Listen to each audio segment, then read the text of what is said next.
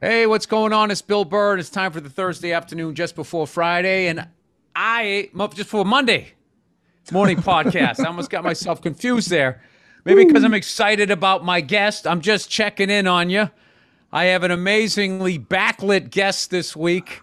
Where am I? I'm trying to find Yeah, the sun. Check me out. Meh, meh. yeah. There's all kinds of stuff from Echo Brain and some other band you might have heard of, Metallica, the one and only Jason Newsted. What's going on, man? Woo.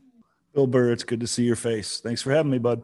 Yeah, it's good to see you. I haven't seen you since I think San Francisco. No, was it San Francisco? Yeah, I think our boys came down from the Chop House and we hung out with you and went out to dinner and stuff. Had a time. That's right. That's Yeah, okay. I man. wasn't sure if Yeah, it's yeah. that one weird time I ran into you in Paris. Oh, that on your birthday. I Yeah, think I it was turned your 50th birthday, and you right? bought me some drinks. You were very Yes. nice. Yeah, and you weren't really drinking then, but you still got convinced to do it. And you and Nia came over and met us at that club real late. Yeah. And we drinks and stuff. It was fun, That man. was right before I quit drinking. That was June. I quit drinking in November. Yeah, I haven't drank since, and I'm not going to lie to you. I miss it. yeah. Being sober sucks. It's good. It's it's good for the kids, but dude, Yeah, I'm sure. taking life in the face every day Yeah. and not being able to just be like, you know what, I'm gonna alter my experience. It's like, nope, I just have to sit here and take it. But that's not why we're talking today. We're talking today because I can't believe this. This is making me feel old as hell. It is. We're coming up on, or I think it might have just happened, the Yep. Yeah. 30th anniversary of the release of the Metallica self-titled. Is it Black Album? People call it Yeah. Black Album. It's just called Metallica, right? Right. Yeah. Just right. Yep. 30 years, man. You know, I was looking Yeah. at then that's on all the all-time lists. That's like one of those Back in Black, Michael Jackson Thriller, Eagles greatest hits. It just That's never right. goes off the charts. Yeah. And It's amazing. Truly. well, when you were making it, when you guys were making, I know these are old questions, but when you were making that thing, going from Injustice for All, you know, and then to that, you know, were you sitting there going like, are we making a big mistake here? Is this like, Ooh. Because there was hundreds of shows in between that time, right? In between we released Justice and we got around to making the Black Album. Hundreds of right, shows all around the world, 40 or something countries, and doing our thing and really building the following. That was the big time to build the following because Justice hit so right, successfully. Yeah, and one by one, and that was before any Intertube or any of that stuff. So we had yeah. one person at a time take the music to the people in the flesh, the way it should be. No screens in between us and them, just a direct connection, the real I know, world I type of hate thing. that. They Yeah, even do dude. that at sporting events. That like got rid of the class clown in your section because everybody's staring at the screen. So Yeah. I feel fortunate. I feel really fortunate to have been a part of that thing as we were spearheading, and going to a lot of places that Maiden and AC/DC had already been, but they really paved the path or at least cut the jungle down for us to get to the next place. You know what I'm saying? We really did that after them. We got to give credit as things go chronologically, but they what really made was it. But what was your big like place that either you always wanted to play, or all of a sudden one night you were there and you never even dreamed of playing there because it was so big? Did you have any of those? I think early on, man, the Rose Bowl when we did Monsters of Rock in 1988, right, with Van Halen headline. It's okay. Bill goes Van Halen, Scorpions, Dokken, Metallica, Kingdom Come from the top down. So we come on after Kingdom Come at 3 o'clock in the afternoon. It's 112 in the fucking shade, and there's already 60,000 people inside the bowl. And the thing, as soon as we came on, it flushed like a turlet, man. Everybody came down from the seats onto the floor and then took all the seats off the floor and threw them up at they passed them over their heads in bunches. We had to stop in the middle of Whiplash and throw all the chairs to get down. There was a giant pile behind the stage, like a pyre, getting ready to burn, this big pile of all those metal chairs, but they would come up in sections of 4 and you'd see them fly over people's heads and people get knocked and try to catch them in that. And then it's overwhelming all the guards in between the stage and the guard there, man. So finally we're standing back and watching the crowd do this They get done. They give us the green light again. We go right back out and whatever it was, third verse of Whiplash, and 1, 2, 3, right where we left off. And so they had by that time cleared the space for them to do what they wanted to do. So there was 60,000, whatever it would have been on the floor, maybe 50,000 on the floor, on the field, as it were. And pits were 600 or 800 people at a time, 5 or 6 pits across the whole field, just madness. It was being invented and pioneered, And what kind of was it scary? Was it amazing? Like what are you thinking when you're standing there? You're worried like, oh no, our fans are destroying this. Is this going to affect future shows? Or are you just sort of standing there like a bystander? Like, how do you keep playing the song while you're watching that, staying focused?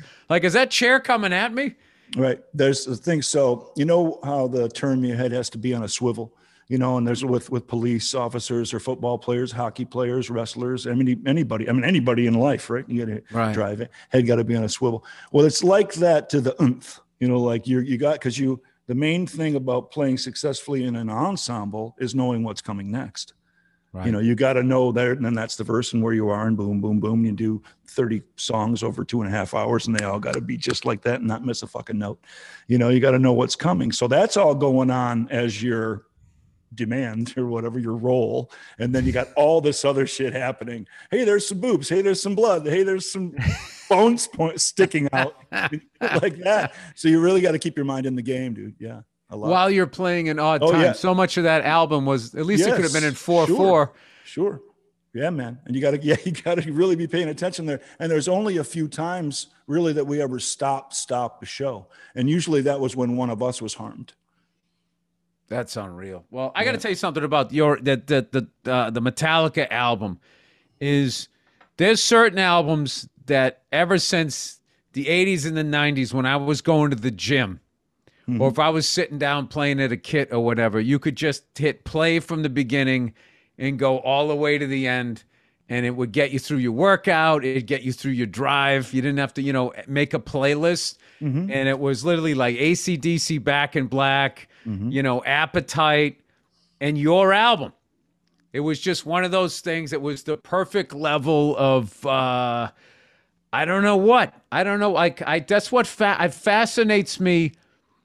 When you said you wanted to do this, and I started looking at the albums that were on that list, and you start thinking, like, what is it about those things? And I know that musicians probably sit there and they look at those lists and think, we need to, obviously, who doesn't want to write an album like that? Is there a way to go for that? Or does it just magically happen? You're like, oh shit, it's still selling 10 years later. It's still on the charts. And like many elements, first of all, we're going to give credit to Lars for being so absorbed, engulfed in the whole thing and the sequencing of the record and the sequencing of all the Metallica albums as they've come out, and the sequencing has become more developed and better. Like the second song has to be that, and the seventh song has to be that, and so and so. And that's why it's appealing, like you're talking about, and listenable in that way, because of his meticulous, attention paid to that. And it's still to this day, he is that guy. And so that credit should be there first. And going back to what was like, did we know what was happening when it was happening? We had a lot of momentum built up. And like we were mentioning before, those hundreds of shows and stuff, and building the fan base, and Justice being so successful, and then kind of building on that. We knew there was a lot at stake, and so did the powers that be and the management and so forth. And everybody threw a whole bunch of money into it. So we know that when that much money is invested, that there's a big chance of something really happening, because people are going to put all the puzzle pieces in place and set us up for success. If we're able to knock that shit down show by show and make people want to come back and wanting more, then we do our part. We knew that everybody else in their roles, and all those roles that there are, you're very familiar with in your business. So many different people, from the guy that sells the record to the guy that helps us make the record, the crew guys, everybody in between, all those people doing their job to the best of their ability to make it successful. So all those elements got to kind of line up for that part of that side of it to come up with the product and be ready to present the product. Then you have to have the thing about the demographic. And like you're speaking of the albums that came, like Back in Black was 1980, right? So you were talking about records that came in 1991. There was Appetite and a Soundgarden record, and Nirvana and Metallica. Well, Appetite was 87. Okay, so 87, and then the big year that came up was, didn't Guns N' Roses do their other double record, and Nirvana, Soundgarden, all that released in 3 months. James time. had that Ritual. There you go. In 1990, which for me, that's all the ones that's right. as far as that new sort of, because I didn't even consider them like grunge or whatever. Like just that album is another one that I feel just like you just put it on, you hit play, and then like, you know, anytime I have like music has played such a huge part of my life, anytime, especially, you know, I got a drive I got to get through or a flight I want to get through, and I don't want to have to keep looking down. So there's those albums that you just keep going back to, but almost part of your conditioning in a way. You know what I mean? Yeah. You know you can rely on something in that way, and you go back to it, because a lot of things you can't. So that type of mentality, I think that you helps. go back to where you were, what car you were driving. Yeah, sure. Oh, dude, man, you always know, like the what I call the memory money. You know, I don't want to say, like, there's certain bands that now they're nostalgia acts, they're called. Yeah. Right? But there's certain bands, if you're around long enough, 30 years is the mark that I would usually call, maybe it could be 25, that you're able to play for generation after generation. There's a few generations coming to see your band, you know, so that's always a big secret. Not a secret necessarily, but some part of the success that's a really important key, that people keep coming back to it. But something I want to touch on really important, like you were saying there, in your business, if you're with your F is for Family stuff, with the other things you've done through time, with your comedy, slugging it out 5 nights a week doing your shows like we do our shows, anyone in show business or an author or something like that, you've got to find your audience. That's it. That's the number one thing. Then everything else can happen after that. But you got to work. Let me ask you, how did you? Because how I ended up finding my audience was not caring about getting an audience and just like doing what I wanted to do. Yeah. And just being more like, all right, this is what I do. You either like it or you don't. And I'm just going to keep doing this until enough people like it that I can fill up wherever the heck I'm going. And the hard part of my career was early on when I was like, what do they want? What are they looking for? And I was almost like in the crowd looking at me. And this is the shirt you want to wear. This is what the industry's buying right now. And I always tell like younger comics about that, going like, you know, it's sort of the short game, and it's also the greatest way to get outside of what you have to say, because you're not you anymore. You're almost doing like an acting job. And I always wanted for like guys like you, the band that you were in, like, you know, that stuff was, you know, really, I mean, it was, you know, as much as they were talking about metal, it was really hair metal, which was really just pop music. Yeah. So much of that, and what you guys did, I mean, I can be honest with you, like what you guys did was too hard for me until the Metallica. My brothers were into that shit, going, come on, man, you got to learn how to play double bass. And I'm like, I like the Bonham shit. And they were mad at me, get a double pedal. And I wouldn't do it. And I missed out on all of you guys.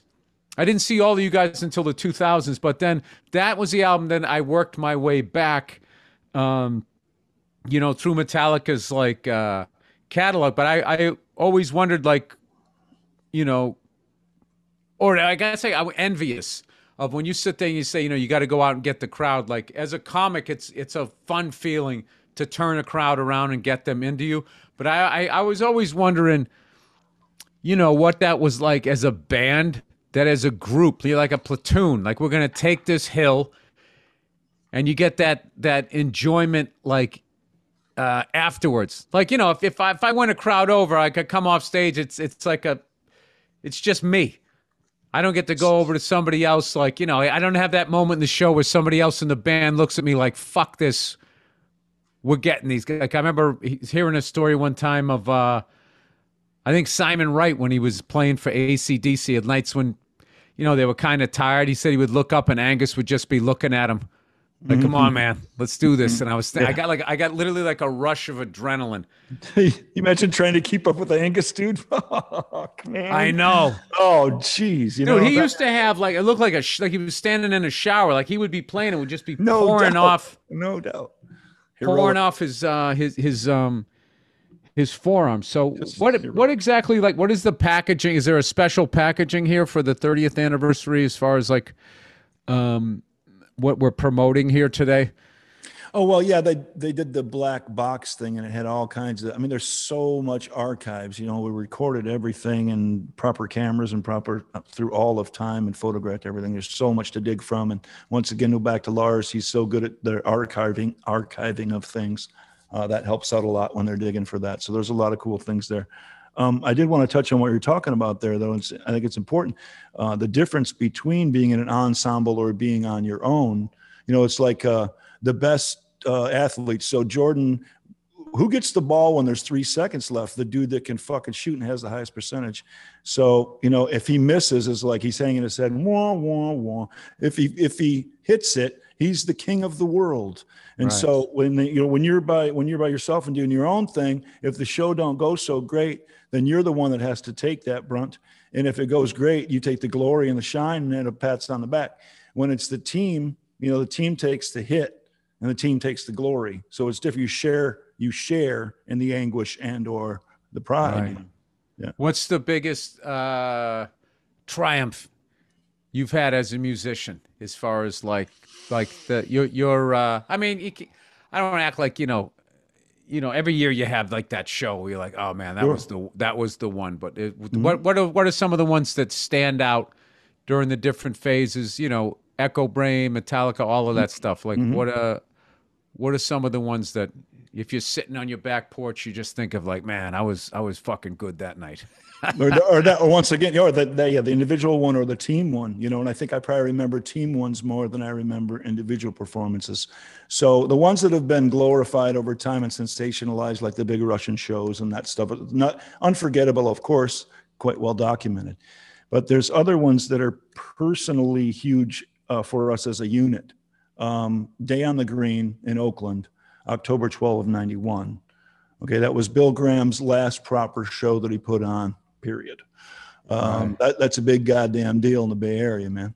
Right. He took a chance on Metallica back in 82, 3, 4, whatever that was, and then they came back home to headline that thing after we'd been on the road for the Black Album a couple months. We just started firing on all cylinders. MTV came there with 19 freaking cameras and did their thing and recorded it nice, and it sounded so killer on the TV. And I remember playing a big alembic 6-string bass with it, the string on the top, but big as round as your fucking finger, like big old telephone cable on that fucker, right? But tuned down for sad but true, so it goes roll, roll, roll, and just taking people's freaking fillings out, man. You can see their sternums, like come flying up onto the stage. They're standing next to the bass bins in the front, right, just getting destroyed, man. But we were hitting right then with such precision and the momentum and like the what do you call it? We're levitating in a way, there was right. so much success, and every day there was another report on how much radio was playing Nothing Else Matters, or some of these things that we had never ever experienced as far as exposure for our kind of music, So there's what was that like? How excited did the James and all that guy with all of those guys, were they excited? Like, it just seems like a lot of times when I just watch stuff about that band, it just seems like it's work. I was wondering if they ever picked their head up and were like, hey man, look what we did here. This is amazing. Not a lot of time to look up and say, look what you did, or the accomplishment. It took a while till after everything settled and you can look back at it. But as it's happening, the days were very long and very demanding. And so, that you just can't imagine, like, yeah, man, you learn how to play bass. You spent all that time learning how to play drums. You took that time. Now you can go up and you can remember stuff together and rock some shit.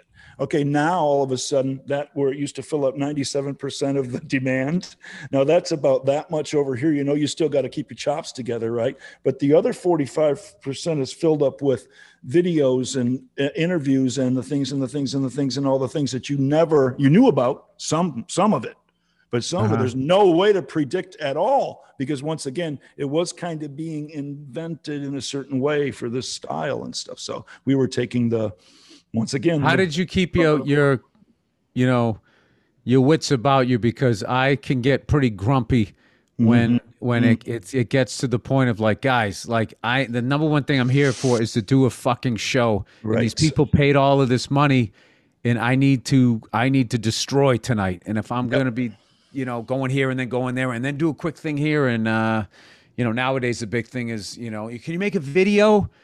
Can you make a video, say it? Now that you tweeted it, you Instagrammed it, you did all of that shit, can you then make a video on top of that just to like, it's like you're signing everything in triplicate, except it's like content. Like those are the days where, I don't know. I really just go like, what the fuck, man? I'm it's almost better when no one knew who I was. I could just sit in the condo and stare at the wall and think about jokes.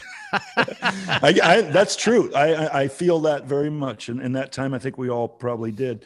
There was so much going on though, and such a schedule and so many shows coming and being added on each time some new country put us on their radio that never would play heavy music before. So all of a sudden their government or whatever invites us to play. See if it's an Islamic nation or something like that, and they wouldn't let white westernized music in there, the white devils in, and all of a sudden they know that they can make a whole bunch of money off us, though they invite us anyway, type of stuff. Things start happening like that, and nobody wants to be the weak link. Nobody wants to be the weak one on the stage. Everybody has their own way to keep yourself up. You're asking like, how do you keep your shit together? Because it's not just one person trying to keep your thing together. Remember your jokes, remember your program and stuff. It's elbow to elbow, plane, train, automobile, a lot of substances and a lot of crazy shit going on, and all the other things that make the stories, but a lot of the behind the scenes that don't make the stories. Also, where you really got to be patient with each other because you know what's at stake. So an awful lot there, because it's really great. You can't blow up the band. Yeah, and you want everything to keep going as it is, because that's what we've been working so hard for, is the success, attention. The reason we do what we do, Bill, is to show off, right? Come on now. Right? Fill a void for me. Yeah, well, both though. There's elements of both now. Come on, man. Come on. Oh, right? No, there definitely is. Right. All right, everybody, it's Liquid IV, or as my dumbass just called it, Liquid 4. Liquid IV. Cooler weather makes it easier to miss signs of dehydration like overheating or perspiration, which means it's even more important to keep your body properly hydrated. Flu season is in full swing. Proper hydration and vitamins can help support a strong immune system. Making hydration a priority helps us feel healthier on a day-to-day basis and fuels us to be our highest potential. 1 stick of Liquid IV in 16 ounces of water hydrates faster and more efficiently than water alone. Not only that, but the product tastes great with flavors like watermelon, strawberry, and lemon lime. Are you going to be enjoying a few extra drinks now that the holidays are approaching? This is what you need. Having Liquid IV in the house has been great. I'm never worried about being able to get myself back to 100 if I'm feeling a little sluggish. Liquid IV hydrates faster and more efficiently than water alone. Contains 5 essential vitamins, more vitamin C than an orange, and has as much potassium as a banana. Healthier than a sugary sports drink. Yeah, those things are the worst. No artificial flavors or preservatives, and less sugar than apple pie.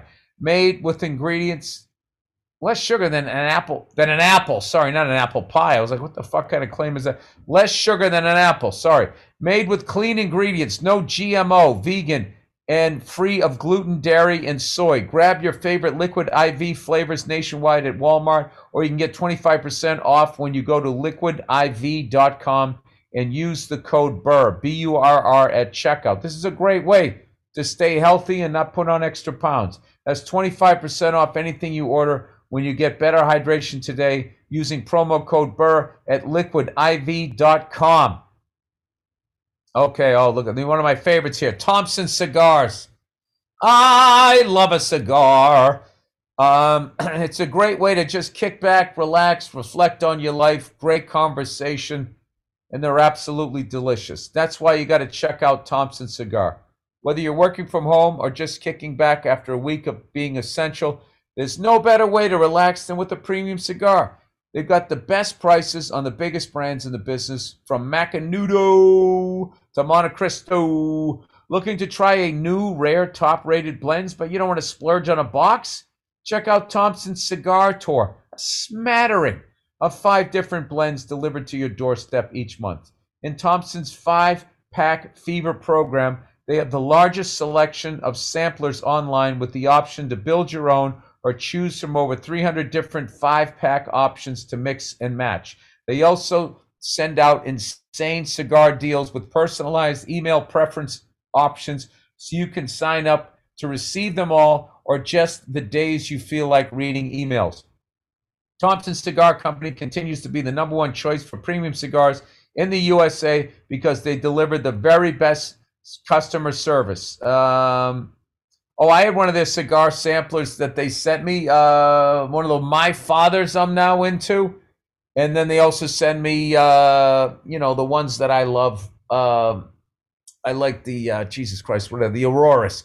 So sit back and take a break from all the craziness with the cigar from Thompson Cigar Company. These guys rarely do offers, but right now, Thompson is offering our listeners 15% off orders over $75 or 25% orders of over $99. Great for the holiday season if your old man smokes or your buddies do. To take advantage of these incredible savings, simply go to thompsoncigar.com and use the promo code BURR, B-U-R-R, when you are ready to check out. That website is Thompson, THOMPSON cigar.com, and use the promo code BURR. That's it, everybody. Have a wonderful holiday season as we move into Thanksgiving. Hey, here's something, remember when you were back in school, when you were a kid and you had your first bass and you remember like not paying attention in class because all you were doing was thinking about going home and playing your bass. Absolutely. For me, that was like drums or going out and playing sports or some shit. Mm-hmm. And there were a couple of times, where out here I was going to sit in with the band. And then there was like rehearsal and everything. And I all of a sudden, like my drums became like work. Like, fuck, I got to go down there and we got to do this 3 times. And it starts to become that. I was wondering during that touring, like, was there any sort of ritual you did with you and your bass to keep the excitement? It's almost like when a comedian, when you're sick of all your jokes and you go up there like going like, oh my God, if I have to hear my fucking voice saying this stupid idea, how are these people still laughing at this? Like to play, like you guys were playing, 300 friggin' shows a year. Like, how did you keep the excitement of like, still feeling like, it was like magic. Having an instrument was magic when you were a kid. Sure. And first plugging in and hearing that. How do you stay connected with that and it doesn't become like time to make the donuts? Dun, dun, dun, dun, dun. And you're sitting there thinking about like, what if I just moved into a Winnebago and just kept all this tour money and I never, I just smoked weed and I played bass in the back of my fucking Winnebago. Wow, that's a good thought. There are definitely times that how many takes you did of Enter Sandman during a week because of the American Music Awards and the Top of the Pops and the thing, and then the regular shows too. Trying to stay on top of it. You still feel good and strong about executing it and presenting to the people. So it has a lot to do with the adrenaline flow, where everything could get pretty numb. Your leg could be broken, and you're still going to go and play because the jam is on. Once the intro tape comes on, and that shit, dude, that adrenaline, dude, everything is lit up. I could, what 2 marathons would you like me to run right now? That's awesome. It's very much that thing. So it kind of becomes a huge pain reliever and a numbing device. And then there's always the favorite songs. There's still a few that come along every third song or whatever that are such a challenge to play, no matter how many thousands of times you played them. Right. That are just like, you got to be on your toes. And it's a thing where, fuck, man, I can do this. Like an athlete, very much like an athlete. So you're in the moment. Those. Yeah, not hard to rise to it. Not hard to rise to it. What are your what were some of your favorites? The ones that you were like, oh shit, this is coming next. I love this one. Battery is always it. Okay, so even if we play Fight Fire and that, but Battery is still it because of the background vocal and because I matched every fucking thing that the guitars are playing on bass. All of it. Yeah, the Steve Harris philosophy. With the pick thing, instead and following James and all that kind of stuff, which yeah, that's the pride of the execution and being able not to miss anything on such a challenging number is like a little shiny part of the crown, you know. Nice. I actually, I got back and I went on a Clive Burr, Yeah, hi-hats adventure. just spun down, just listening to him and really just I'm kind of like, I love Iron Maiden and I love both drummers and I love that the band sounds different. You can hear the difference in both of them, because they have like these strong personalities. Sure. So I was listening to that, and for the first time, I always knew Steve Harris was amazing, but that was the first time I just was really listening, and it was like listening to all of those bass lines. It was never playing off, for the most part, what the guitar was doing. It was like, what are you doing? All right, I'm doing that too, and I'm just going to add, and it's just added this density. To what they were doing. And I don't know, just something about you bringing up Battery, of having to do that. I never thought about that. Like, if you're playing with your fingers, you can go faster. And if you got like the pick, and then you got those telephone cables, as you say, that you got to keep up with that. So how did that, I don't know, how do you even like the first time you're playing that live, you got to be going like, okay, here it is. Stay relaxed. You wouldn't be here if you couldn't do it. Yeah, for sure. That's right. Right. It's only 80,000 people. Yeah. It's only being filmed. I get what you're saying. Try not to think too much about that, I guess. But you know how you maybe want to have the end of your show as strong as the beginning of your show, certain jokes that you know are going to be a home run. Yes. So you finish as strong as you started. That was always one of my inner mantras, as it were, to be as strong at the end for the last 10 minutes as I was for the first 10. And so pacing yourself through the songs. And once again, Lars' sequencing live helped with that. But Battery was usually at the very end. And so I had to save up that last bit, like leave every single bit on the stage, every single bit I got. Like you talk about Angus with the flow of sweat. Yeah. I will put up a competitive hat in the ring or whatever like that, if in that situation for that particular thing, for sure. What do you think would be harder, to start with it, or because to start with it, you're ice cold, kinda. Yep. And you got to play at that speed. There's a chance you would like tense up, or is it harder, to have played? I don't know how long you guys play, a couple hours. Right. And then all of a sudden it's like, all right, now that we've done this full workout and a half, now you're going to sprint, the last 7 miles. Right. And it always changed too. A lot of the time for the early years, it would always start with Creeping Death a lot and those kind of things. So it was kind of a mid-tempo-ish bombastic deal. But then sometimes it would start with Blackened or something. So you had to be right from the get-go, right out of the gate. Foo! You know? So I think starting mid-tempo and by the second or third song you're kicking fast. That's cool, But when Lars put together those sets, are there scheduled breaks? Like, hey, let's give our forearms a break and play like nothing else matters. That's just kind of slow it down here. Everybody, work the kinks out, and then we'll start thrashing again. Yeah, I think it was centered around James's vocal thing and being able to give him a rest for certain songs and stuff. So a bass solo, guitar solo, these things where he could go and sit for a minute, or I would take a vocal for 4-minute song or 5-minute song, and then he'd be able to get that 7 minutes of rest in his throat there and 9 minutes rest in his throat there. So if he had 3 or 4 of those through the set, he could make it through no problem. But it was always based around the vocal and keeping that athleticism, keeping it fresh and stuff. Yeah. And that's one other thing too. Like, I always hate when people will say, "Oh, we can't hit those notes anymore." It's like you can't hit. Nobody can hit the notes anymore. It's just like your voice naturally gets lower, and this guy is singing live. I'm not saying people say it about James. I'm just saying I'm talking about like singers. Like Robert Plant used to get shit for that. Sure. And it's like he doesn't sound like he does on the album. It's like, dude, the guy's doing like 200. He's doing the Immigrants on 200 shows a year. Right. It's like cut the guy a little bit of slack, but right. Yeah, and the track that you're listening to from the Immigrant Song original recording, he was 22 or some shit.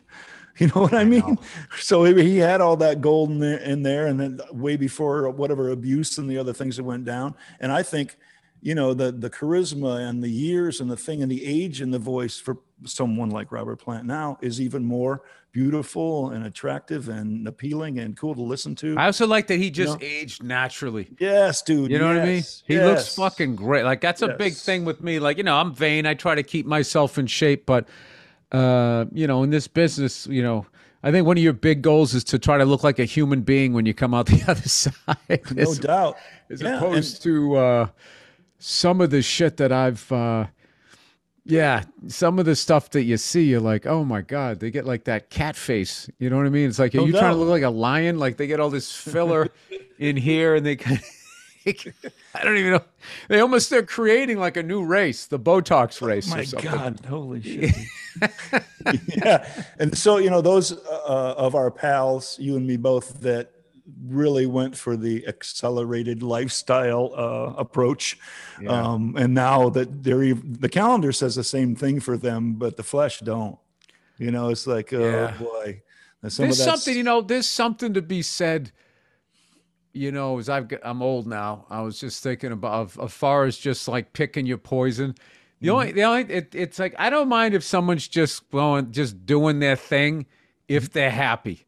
But it's when they're out of control, that's when it's hard to look at. But some people who are just like, look, man, I like eating burgers and smoking cigarettes, and it's what the fuck I like to do, and have a couple glasses of wine. It's just like, if that makes you happy, like, you don't need to live those extra whatever years, on a diet being fucking miserable. Like you take like 60, 62 fun years over 85 being like, yeah, no doubt. Well, is there any salt on those Brussels sprouts? Because my doctor said. Yeah, there's a line, right? You want to look out for yourself, but you also want to live. So it's it's tough one, especially when you're out doing what we do and getting around and everything. Yeah, it's a little bit. What I do is I try to pick some new stupid skill to learn how to do. And I focus on or something that I'll get into, like, Dean Del Rey, he's really into these mid-century houses. And he just kind of got me into architecture. So I'll just look at that instead of going down to the hotel bar and be an idiot. But I do know that when I'm overworked, that's when I start having these fantasies of selling everything I own. Somehow I sell everything I own, but I get to keep my house and everything in it. It's a fantasy. And I just I'm sitting on the back porch, and I never really talk to anybody ever again. Like I start thinking, not like, I mean, my friends I do, but I just sort of just fade away. And I used to think like, oh, am I losing or whatever? And I kind of realized after a while, it's like, oh, Bill, this is your brain saying it's tired. And why don't you take a week vacation and make yourself miss telling jokes or something like that. So, I mean, but we don't tour the way you guys do. I mean, what's your record as far as like longest tour? Like that Injustice for All tour, you said was what, 2.5 years long? Yeah, but the Black record was the longest one. It covered 91 through 93. So it was continuous. So I think in that middle year there, I might have been home for 11 days or 13 days or something. What do you do with mail? Like, how does that work? Yeah, usually you just have, the management in San Francisco just gets everything. They just get loaded. Their offices just get loaded with shit. When we're gone, when we're gone. So you spend 3 years on the road. Mm-hmm. You're doing the last show of the tour. Uh-huh. Is there any melancholy, or is it like, oh my God, I got to get the fuck out of here. I can't do this again. The depth of the exhaustion is a place that any kind of like proper reasoning skills. I just love how you said that. The depth of the exhaustion. I felt the weight of that. Wow. You being able to reason, should we go to the Louvre and see the painting that is, or these things are Mona Lisa or whatever that fuck. Like, actually, I'd like to get 3 hours of sleep since I haven't slept since Tuesday and now it's Friday. I should probably, Mona Lisa will still be there when we come back. I got a good feeling. Overrated, by the way. No, that's about this big. Overrated. So, and then there's 5,000 people standing in front of it with their stupid fucking phones. Right. and nobody's saying anything. That's the only thing I saw in the Louvre. I went right to it. Yep. I'm like, yeah, I saw it, and then I went right to a bar and just started getting shit faced, and I had way more fun doing that. The first time that we went to see that in the 80s, though, it wasn't like that. And it wasn't behind all layers of plexiglass and you couldn't get within 15 feet and all that. You could actually get up on it. So that was, I mean, I'm glad I did that at that time, but you understand what I'm saying. And you've had to do that certainly too. But there is that time where when you get to the end like that, like we did, I think that was 4th of July, Werchter, Belgium. And we had just done one of the coolest shows. There's a question from a little bit ago. Back then, Pink Pop and the Werchter Festival were already way steps ahead in the thinking of diversity of the bill and the amount, the different genres that were going to be there to entertain the crowd, and the broader listening practices of the people in the crowd that came to see all that. If it's good music, it's good music. Right. Period. Right. So it started out as Bob Mould's Sugar, and it was Faith No More and Lenny Kravitz, and it was when he was firing, bro. You know, like really good, man. He still had those dreads, and watching from the side of the stage, and you remember that old Hendrix footage and Bob Marley footage where the dreadlocks are going. It's like that, like animated. It becomes like an animated thing, but you're seeing it with your eyes like this. That was fantastic. And then Neil Young played before us. Dude, what the fuck is that all like? He should have went after, as far as we're concerned, especially from the Bay Area and all that thing. That's like, you can't, what the hell have you been thinking? Like with that, no, there's nobody really. Well, you know that. I don't think the crowd would have. Right. They would have been like, right. But yes, and we had to play by that, certainly, because the record was hitting big and it was a gigantic thing. And the 55,000 people that are there or whatever were certainly a lot of them to see Metallica. But he kind of put out one of his best albums, Harvest Moon, right around then. Was that what he was playing? Oh my God. Yeah, I think it was. And his backing band was Booker T and the MGs. Okay. So still when Duck Dunn is still playing bass. And I mean, the baddest motherfuckers that there ever was laying the shit down live. Steve Cropper, you know what I mean? Who played drums on that? Do you remember who was in his band as drummer? No, I don't. But it was the MG's drummer, whatever. I'm sorry, I don't know his name. But anyway, Al Jackson was the original guy. He got murdered. Yeah, it wasn't Al Jackson. No. And I remember Steve Jordan would sit in with them every once in a while. Whoever it was, I know was a killer drummer. And they got to keep up with it. But the thing that always got me was that this particular stage was a big one. And I always, I got my workout in for sure, every show. And if they would have had the goddamn Fitbit on me back then, the thing would have exploded. So they go from the edge of the PA over here on the riser to the edge of the PA on the riser over here. It's 150 feet. So a football field, and then, how is it? 150. Is that right? 150 feet. Okay, that's fair enough. 150 feet. And so we would go, how many times can I go from end to end during the show and get all up on the thing, and the habit trail and the steps and all the shit up on there by the drums and everything. So we had all that room to take up. But Neil and his boys, when they came on before us, they brought out their hippie rugs, and they set up in about a 30, 40 square foot space, man, about like this. Whatever they could fit on the rugs is how much room they took up. Right. And the expanse of the stage going that way, and the expanse of the stage going that way open. And they crushed us. They killed us. That I was like, the thing about follow that motherfucker type of thing. That's all I could feel trying to follow that, because of the purity of it and like the good music factor. Neil, did the crowd know? They responded to him like crazy. Oh wow! Because he was playing electric. So he brought that black Les Paul out that never can stay in tune, and just fucking how he gets into that lean and step and just goes like trancing out, man. And they would just trance it, man, for like 7 or 10 minutes. It was untouchable. Yeah, we still came back with our bombs and all our shit, but I don't think it was as good as Neil. But just the diversity. We shut off the flames. We did what we had to do. we had to do, and the kids liked it, but I don't think it was as good as the guys before us. Anyway, you brought up Bill Graham, and there was what was that guy like? What was it like to me? I mean, the guy was a Vietnam War vet. He just was like, I remember there was footage. I can't find it. There was this footage. I think that it was a documentary about him at the Fillmore in San Francisco. And I remember it was a farewell to the something or other. And this one guy from one band wanted to play it, and he didn't get put on the bill. So he goes down to Bill Graham and tries to get on the bill. And when Bill Graham's just like, listen, man, there's just not room. And then the guy goes, well, man, then I guess, fuck off and thanks for the memories, man. And then Bill Graham just fucking snaps.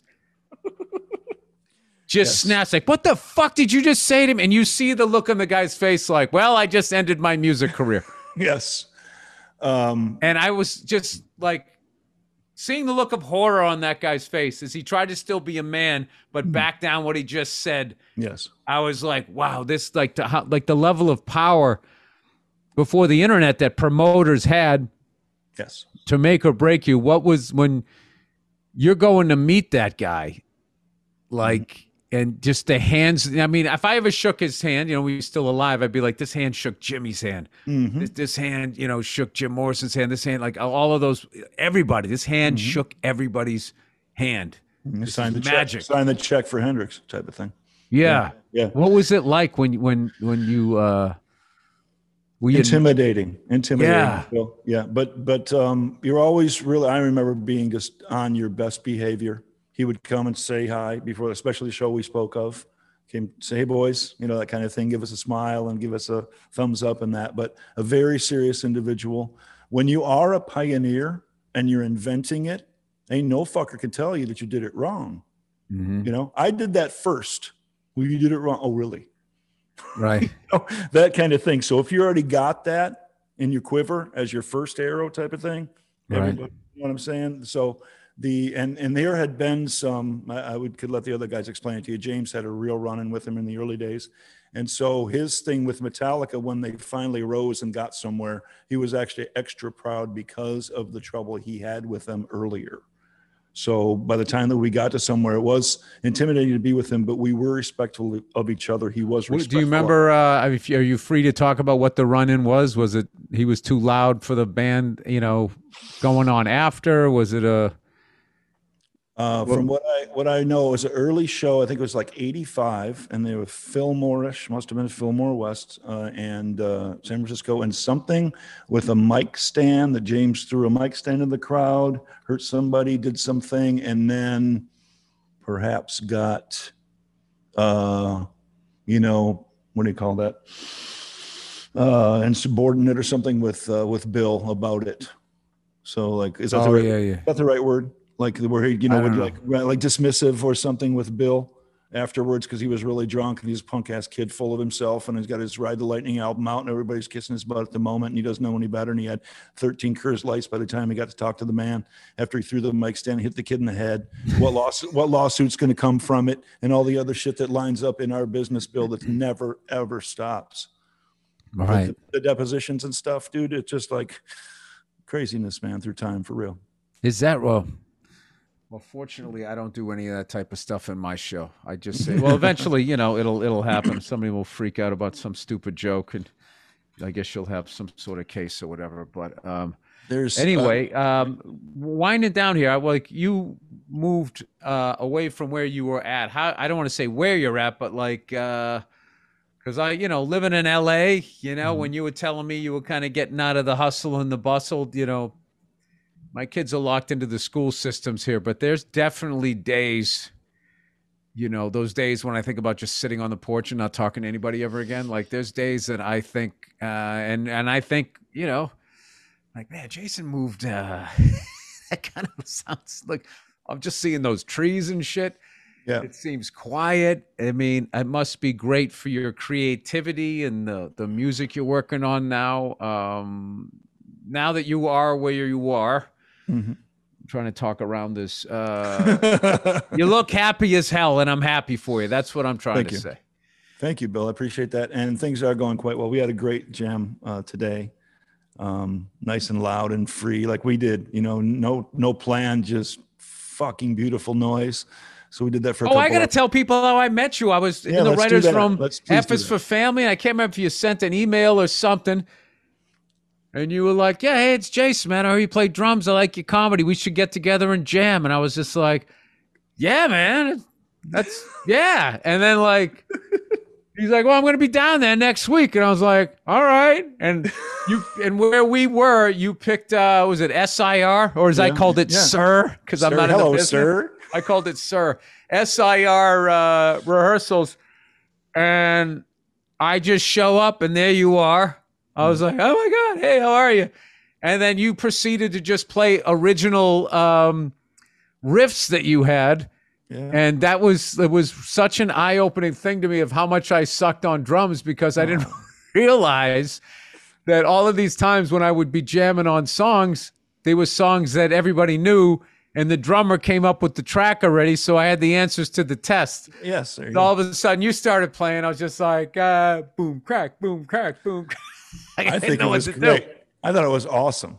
I really did. Oh, I did too. I mean, I was, I couldn't, I remember trying to tell, my brothers who wanted to get me the double pedal. I was like, you're not going to believe this, who I jammed with today. They're like, oh, what the fuck? I like that. I like that very much. I'll tell you, what is funny about your guys' music is the fucking level, like with thrash music and shit, how much, like, if people are into it, like, they are just like, I will die for this music. Mm-hmm. And I remember when I was playing, I had a gig in Boston, and it was a big fucking place. So I rented some drums, and my brothers came into town, and we all got down and we started jamming. And, the security was listening, like, whatever. And then we played a Slayer song. Mm-hmm. I forget what one we played, a Slayer song, and the second we played it, this fucking security guard way up, like 2 levels up, just goes, Slayer, and like freaked out. Then we played a few more, nobody gave a shit, right. And then we did a Metallica song, and then another guy yelled out the name of the song, and then all of a sudden, like, the whole security, like, they just were looking at us like we were a bunch of dorks. But after we played a Slayer and a Metallica, they were like, that was good, man. That sounded good. You're all right on. All right, you won them over. You won them over with the right selections. Well, I think when all of those bands hit and what you guys went through and how it was an underground thing, and there was so many people saying to people that were listening to it, like, you're listening to this shit? What is this? The fact that then the Metallica album came at the end, they were all vindicated. Like, I told you this was a great band. So it's been a ridiculous honor to have you on this podcast talking about one of the great greatest rock albums of all time. I can't believe it's been 30 years. It's crazy. Are there any more of those black box things left, or did fans just gobble them up? Yeah, they sold out in the first, I don't know how many hours or whatever, but I don't know if they're going to print more or what's going to happen with it. But it's it's nutty. It really is nutty. Let me tell you, just a couple of things that blew me away with its resurgence, as it were. When it first came out in Germany, Enter Sandman went as high as number 2 and never got higher. And then 3 weeks ago or whatever, when it came back on the radio, it went to number 1 30 years later. So this kind of, what crazy. That's pretty hard to get a hold of. But I want to tell you that I had a couple of names for the band, and I told you our power duo. Oh, look out, Black Keys. Yeah, exactly. So the beginning, when we first played, I don't know if you remember or not, I was calling it Jaybirds, right? Jburrds, Jaybirds, right? Jaybirds. But since that time, I've thought a little bit more about it, and so I've taken your 4 letters. I take 4 letters from my name, so Bursted, right? Appendix, Bursted Appendix. That's the name of our band. Because appendix doesn't just mean bursted appendix. Listening to me play drums is as fun as a bursted appendix, which I had when I was a kid. That's going to be the tagline on the T-shirt. This music is as fun as ... on the back. Yes. And it'll have a picture of you on your drums. I think I have a gig or something in 2022 if you're not on the road in your area. So I would love to hang. I feel like I haven't seen anybody in forever. So I'm hoping that's going to work out. But if it doesn't, I know that you're on the road doing what you love to do. So either way, it's going to be awesome. So Thank you so much for coming on and talking about, one of the greatest albums of all time. And I hope to see you soon. All right. Yeah. Thanks, Bill. We're going to come and see you in West Palm, and then we'll probably see you up in New York later too. Oh, nice. Good deal. Good deal. All right. The great Jason Newsted. Thank you, brother. Metallica, 30 years anniversary. Get your copy to keep it on the charts. And have a great weekend, you cunts. And I'll talk to you on Monday. We got the BetMGM picks of the week for you football fans coming up next. What's up, everybody? We are back for another NFL edition of the BetMGM, which, as you know by now, guys, we've teamed up with BetMGM this season. We'll be using BetMGM lines, the best lines, to make all of our picks, and we'll have special offers for our listeners each week. If you haven't signed up for BetMGM yet, use bonus code BURR, that's BURR, and you'll get $200 free after placing your first $10 bet. Here's how it works. Very simple. You download the BetMGM app, you sign up using bonus code BURR, that's BURR, place your first $10 money line bet at any NFL game. Okay, any NFL game, you'll receive $200 in free bets immediately after placing your bet, regardless of the outcome. So basically, BetMGM is saying, sign up and get the app, and here's $200. Go have fun. Okay? Just make sure you use bonus code BURR, BURR, to sign up. Now, but I have to start off by saying, congratulating my partner here, Mr. Burr, for doing the unimaginable. We have our first unimaginable. We've had our first unforgivable. Unfortunately, I was on the wrong side of that. And now you're on the wrong side of history, Paul. We have our first unimaginable. Bill going 4-0, but I gotta give Bill more credit. Not only did the kid go 4-0 and come roaring back like the two-time Jimmy the Greek champion that he is, taking the lead now by 2 games, I believe, or 2.5 with the tie. But then the kid calls a fumble from Chicago to the Steelers, and I'm in my car driving home from a gig, and I'm listening, and I'm going, man, I know we got 2 out of the 3 things. Steelers still need to win. We got 3 out of the 4. And then all of a sudden I hear, oh, he fumbled it. It is picked up, and Pittsburgh has it. And I was like fucking Ray Liotta in the shower in Goodfellas. Those son of a bitches. I was so happy. So, Bill, we've picked 2 Monday night specials in a row. What other podcasts do? We're literally, Paul, putting money in their pocket. And I'll tell you this. I was at if you went with me this week, I went 4-0 on my picks, and I wanted that Pats game. That was 5-0, which you picked, and 2 Monday night specials. Yeah, we're now what you got to do, you got to lay off me. Because how long can this streak last? It really is a game of runs. But I got to tell you something, Bill, touching on what you just said. I was at Skankfest in Houston, which, by the way, man, what they created is so incredible. But people were coming up to me in the streets, literally coming up to me in the streets going, dude, you guys doing that BetMGM thing, it like brought me and my dad together again. We haven't even, one guy was like, yeah, dude, we just sit down and we literally go with what you guys pick. And like the last 2 Monday night specials. So, maybe. That's hilarious. Me and my dad haven't spoken in years. What brought you back together? Gambling. Hey, Paul, whatever works. I think maybe we're on some cutting edge level of therapy. Some people are taking, low dosages of mushrooms. And, Molly, whatever the kids call it. And, who knew? You could say stone sober and just be a degenerate gambler. Who knew? And all of a sudden you're like, Dad,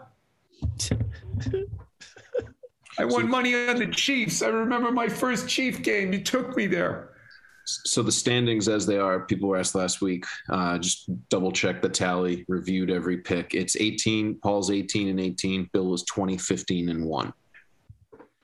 Look at that. Look at us. Both of us at 500 or above against the spread. We're not doing that bullshit money line that all those other sports teams. We're doing the real thing, Paul. We're getting our hands dirty.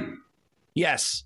That's true. We're messing with our kids' futures here, Paul. Yep, because a lot of those NFL analysts on TV, the professionals, they go money line. We're not. Who do you think's going to win? The fucking Bills or the Jets? Bills at home. I mean, come on. What are we doing here, Paul? Yeah. Let's get some people want the real world, Paul. They want the independent candidate that dresses like them. Think about this. Yeah, think about this for a second. This doesn't happen. Not some hair plug cunt out there picking the money line, Paul. They want a couple of bald bastards picking against the spread. And winning. And fucking winning. Winning. What's the worst you got right now? You even? The worst I've been is even. All of these guys fucking flapping their arms around going, I'm picking you winners. Paul, we're in November. We're already in the holiday season. Halloween's in the fucking rearview mirror. We got Thanksgiving coming up. We are a combined 38 and what? No, so we both picked 36. 38 and like 33 or something like that. Well, I need you to step it up. What's 36 times 2? 72. So we've picked 72 games, and we are above. We are 500 or above, dude. And actually -4 because we went head to head. So -4. So 68 games, and we're above. So, dude, we are. So, guys. Something, Paul. I actually earlier this year, when you fucking would give me the reason why Jacksonville was going to lose, I got into an emotional place and I took Jacksonville, so I lost that. So you're 1-4. You're 1-4 head to head against me. Okay. Well, all I'm saying is, our listeners, you need to ride this anything better money train. Okay, you need to ride this fucking money train all the way to fucking. Paul, let's hedge our bets now. We've been doing so well. Who knows? Maybe they bet the fucking don't pass bar, whatever, the pass bar. Those cunts who. Are you going to bet against the shooter, or are you coming along for the ride? Who would have thought? Who would have thought that two comedians doing a podcast where we fuck around with sports? I mean, Paul, who am I? Who am I? Who are we? Who are we? Who are we? Who are we? We are at the top of the sports gambling world in the NFL. Take that, ESPN. We're coming for you. Take that, everybody. You money line fucking pussies. Yeah. Oh, yeah. The Chiefs might squeeze this one out. Yeah, I got a good feeling about the fucking. Get the fuck out of here. Bet against the money line or shut your fucking Anderson little suit wearing ass up. All right. That brings us to week number 9. And it is which I hate, by the way. Is an odd number, which means the birthday boy goes first. Okay. I got to tell you, Paul, this fucking week feels like 2 a.m. at a bar. What am I going home with? Who do you like, Paul? Hold on. I got to get these lines here. He texted them. All right. So actually, I know the first game I'm going to pick as I look for this because I liked it all week. I'm going to go out. I'm going to say right here, and I'm sorry, Kansas City fans. Okay, I'm sorry. It's over. The Kansas City Chiefs, this is what happened. Either someone with the cover 2 with the safeties did something, somebody's hurt, something is off. Something is off. We've seen it enough. Okay, my New York Giants had a lot of people out and almost pulled that off. They did not look good. They did not beat the Packers by enough without Aaron Rodgers. I am taking the Las Vegas Raiders. By the way, it is my homecoming theory. The Raiders lost to my Giants.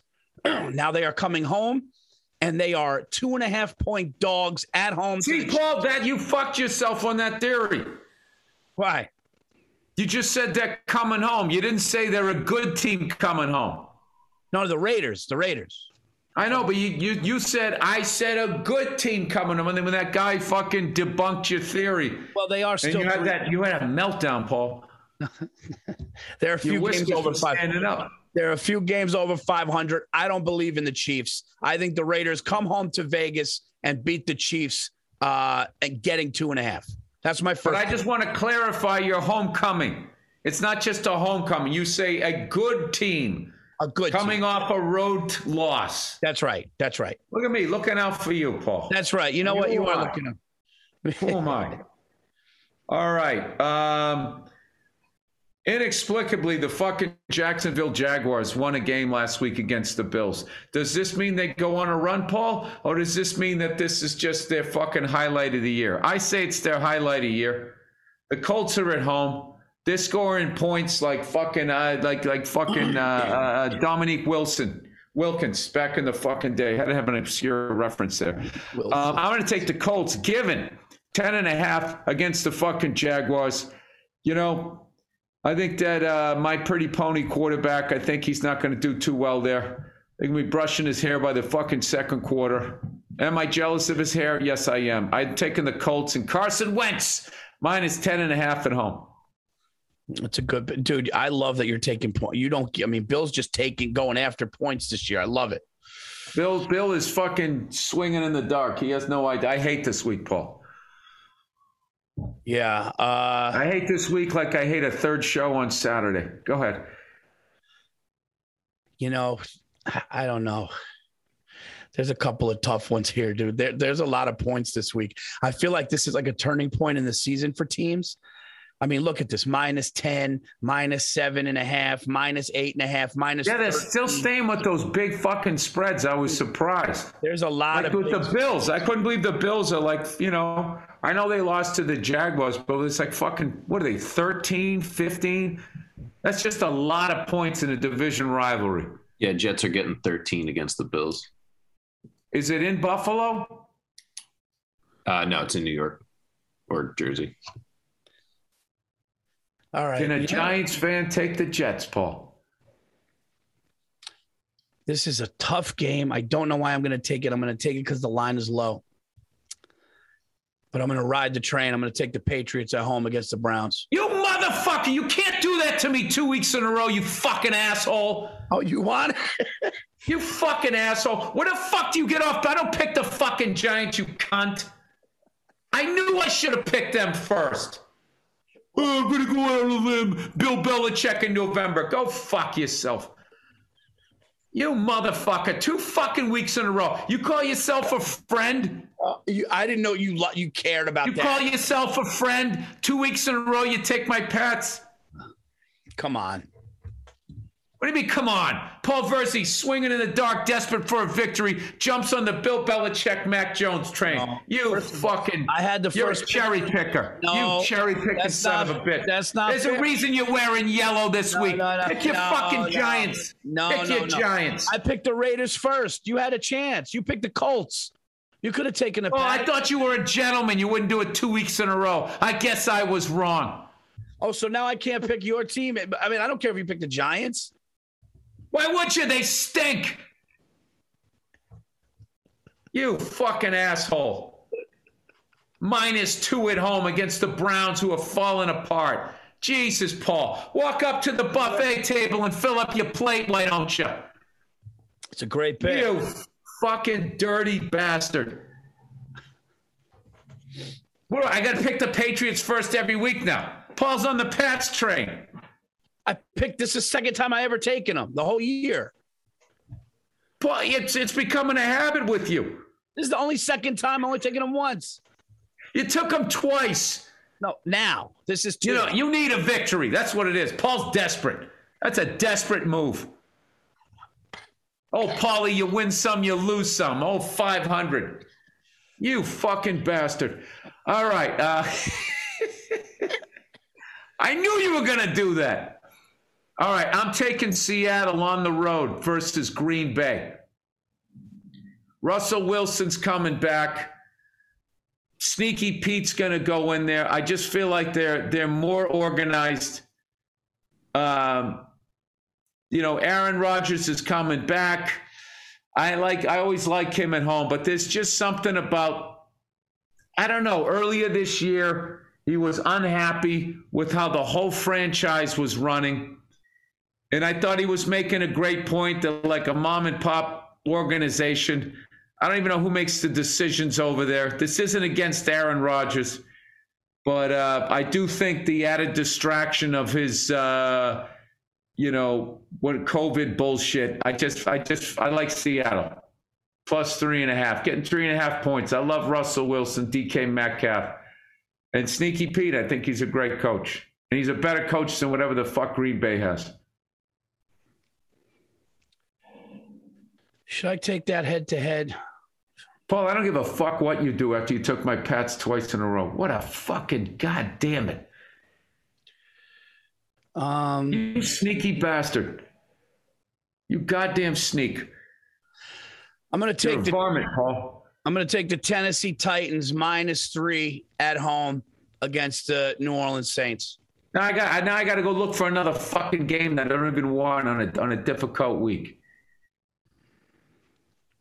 Do you know what it's like, Paul? I'm watching the Pats, and I'm also thinking Paul's getting a victory here. Why would you do that to me?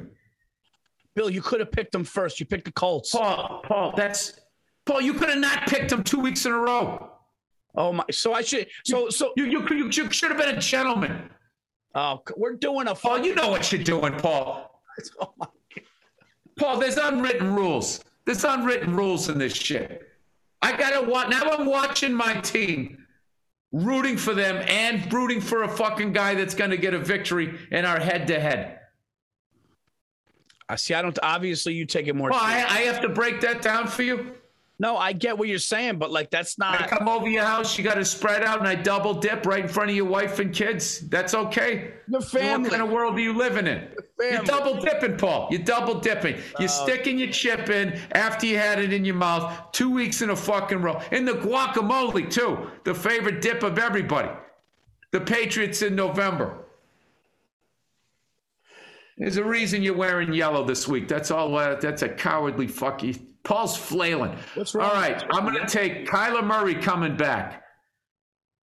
They're at home. They're playing the hapless Carolina Panthers, who are trying to erase.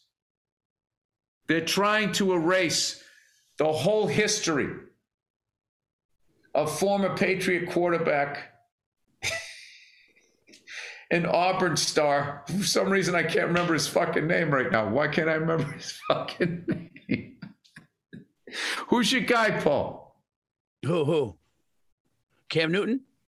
Yeah, Cam Newton. I was thinking Dak Shepard. I'm too fucking old here. Cam Newton, they're erasing the guy's memory. It's just bad fucking karma. It really killed my point that I couldn't remember his name there. Cam Newton, I mean, come on. Isn't Dak Shepard like a celebrity, like an actor or something? It's hilarious. I thought that was the quarterback of the Cowboys. Isn't he a comedian? No, Dak Shepard is like married to Kristen Bell. He's a fucking actor. You're thinking of Dak Prescott. Oh, okay. I mean, whatever, Paul. I'm not picking the fucking Giants and ruining your Thanksgiving. You could pick. I'll take the. No, Paul. Yeah, whatever. Defend it, Paul. Defend it. You don't come into another man's stadium and take his fucking team. So there's a part of me that can't enjoy that they're gonna win because you're getting a win. That's what you're doing to me, Paul. I didn't know that these were the rules. Oh, you're walking into my house with muddy shoes on, right on the carpet. It's no. If you love your team, go with them first. You had the first pick and you picked the Colts. Because I thought you weren't going to do that to me 2 weeks in a row, and I thought you'd love the Colts. I wouldn't. I'm not doing it. I'm looking at the games I like. Scumbag. No. Scumbag fucking move. No, it's not. It would have been a scumbag. It is, Paul. It is. Not a scumbag. Paul, I have to watch my team win and know that you're getting a victory. Why would you do that to me? Well, it's a holiday month. Do that to me in September. First of all, Thanksgiving's my favorite holiday, and you're eating off my plate 2 weeks in a fucking row. Thanksgiving's overrated. Thanksgiving's overrated. Why, Paul?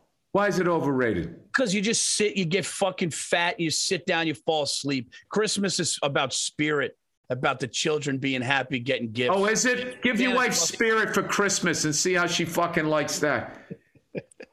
It's not what it's about. It's about going out and buying some big, stupid fucking bag you didn't want to buy just to shut them up until Valentine's Day. That's what it's about. You know what I love about fucking Thanksgiving, Paul? You're not required to do anything. You put on a sweater. You watch the Lions lose. You know? You look at the hapless fucking Cowboys, and you tune out your relatives. Yeah. While you eat delicious food. Paul, you love to eat. There's always a What's the matter? Because it's not built around pasta? Yeah. Or fucking something wrapped in a fucking grape leaf? There's always that relative at Thanksgiving that you got to worry about what they're going to say in front of people, man. Fuck out of That's here. on you, Paul. That's on you. You're the bouncer of your own house. Considering you don't mind barging into mine and picking my Patriots 2 fucking weeks in a row, you fucking turncoat son of a bitch. Paul, what I've always liked about you is you had class. Oh, stop it, man. As much as you dress like a third grader waiting for a bus on the first day of school.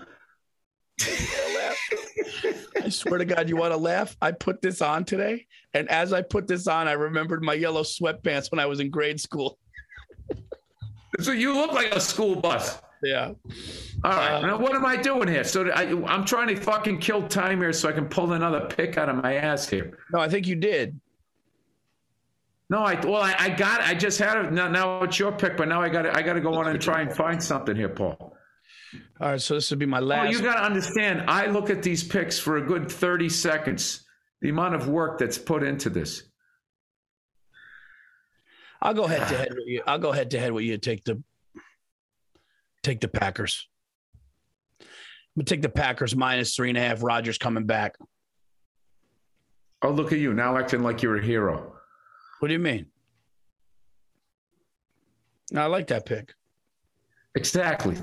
Kid's coming back with a bad finger, gets hit in the finger, you know?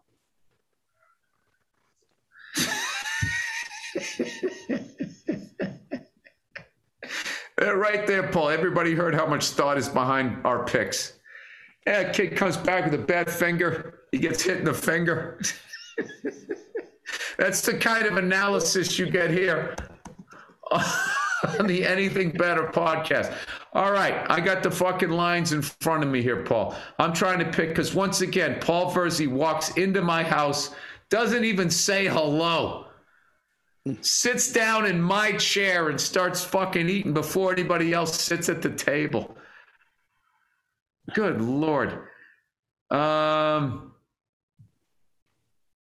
the Bills are only 13. Am I going to take the fucking Jets? What am I, an asshole? You know what I'm going to do? I'm going to take the fucking Buccaneers. Laying 9.5 against the team from Washington. How funny is it that they just can't come up with a fucking name? They're really just saying, they're really making a statement, Paul. Andrew, you got our picks, right? We got 4 each. All right, everybody. Well, you know, Paul, I want extra credit that last week I went 4-0 despite the fact you took my Patriots. We're not going to – no, we can't. I fucking just gave you all the credit in the world for going 4-0, your fumble thing. And I thanked you and I wished you a happy birthday. And then what did you do, Paul? You didn't even knock. You put your Air Jordans right on my French door. You kicked the fucking door open. I love that. That Patriots pick was my fucking warm blanket for the week going, okay, as much as I hate this week, I know I'll get one. Wow, I might do the unforgivable, Paul. Dude, you were that confident in that, dude. The Browns just won. I was like hesitant about that pick. You got a guarantee on that pick? Paul, whenever you're full of shit, you start squinting your eyes. No, I was looking. All right. Yeah, I'm squinting my eyes because I'm fucking losing my sight. I'm getting old here, and I got to do this offer. Anyway. Monday Night Special. Oh, Monday Night Special. Guys. Let the Monday nights, Paul, you know what? I'm going to let the bad blood between us die here because now I have to team up with you. I'm going to go old school politician here and reach across the aisle to my nemesis who came in and peed on my rug this week. My Torres, I can't even laugh.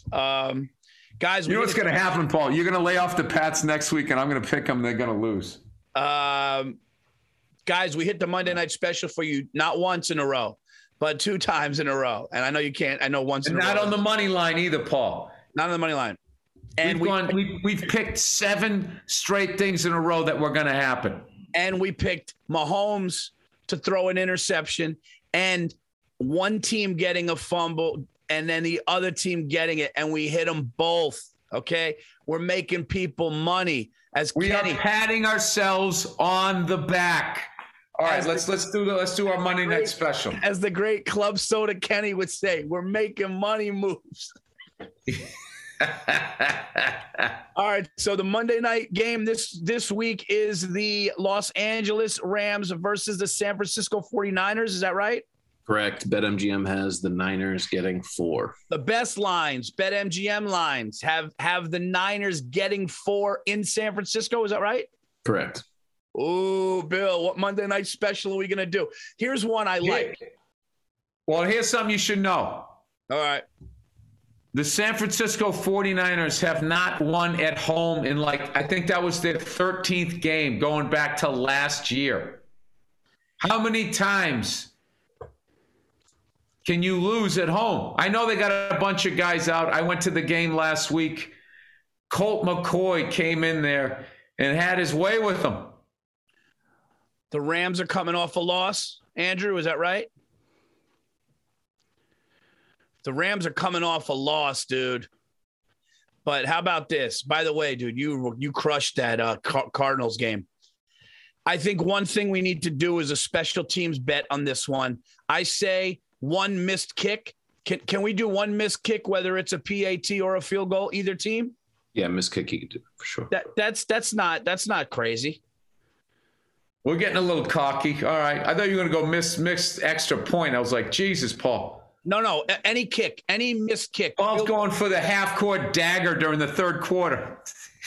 I'll make sure that it can be for any team, but if you want to pick a team just in case they can't produce lines on any team missing. Do we even know who their field goal kickers are, Paul? Yeah. Has that stopped us before? No, I know the San Fran kid. I mean, listen, they're all find out if you know what I like I went to a Rams Tampa Bay game this year, and their defense, at least in September, looked pretty impressive to me. And I saw the 49ers last week, and I'll be honest with you. The Cardinals defense forced a couple of turnovers that was huge, that really could have turned the game or swung the game back around the other way. I'm trying to think. I don't know. The Rams have Matt Gay, and I'm pretty sure Robbie Gould isn't hurt or anything, so I'm double checking that. Yeah, it's Gould. It's Gould. Matt Gay's a good kicker, though. The thing about the Rams is I just don't like how they got rid of their quarterback. I just don't like their coach didn't go face to face with them. If that's a true story, there's something about that, Paul. It's like your buddy taking your own team fucking 2 weeks in a row. It just rubs you the wrong way. You want to?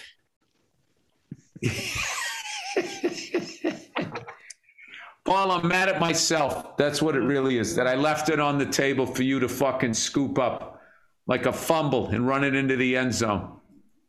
I would. Yeah. I mean, look, I didn't do it first and you didn't do it. So then I was like, I got to do it. What can you do? I didn't do it first. It's got to be the worst fucking excuse I've ever heard in my life. Hey, I'm not the first guy that shot someone in the head, I mean, people get murdered every day.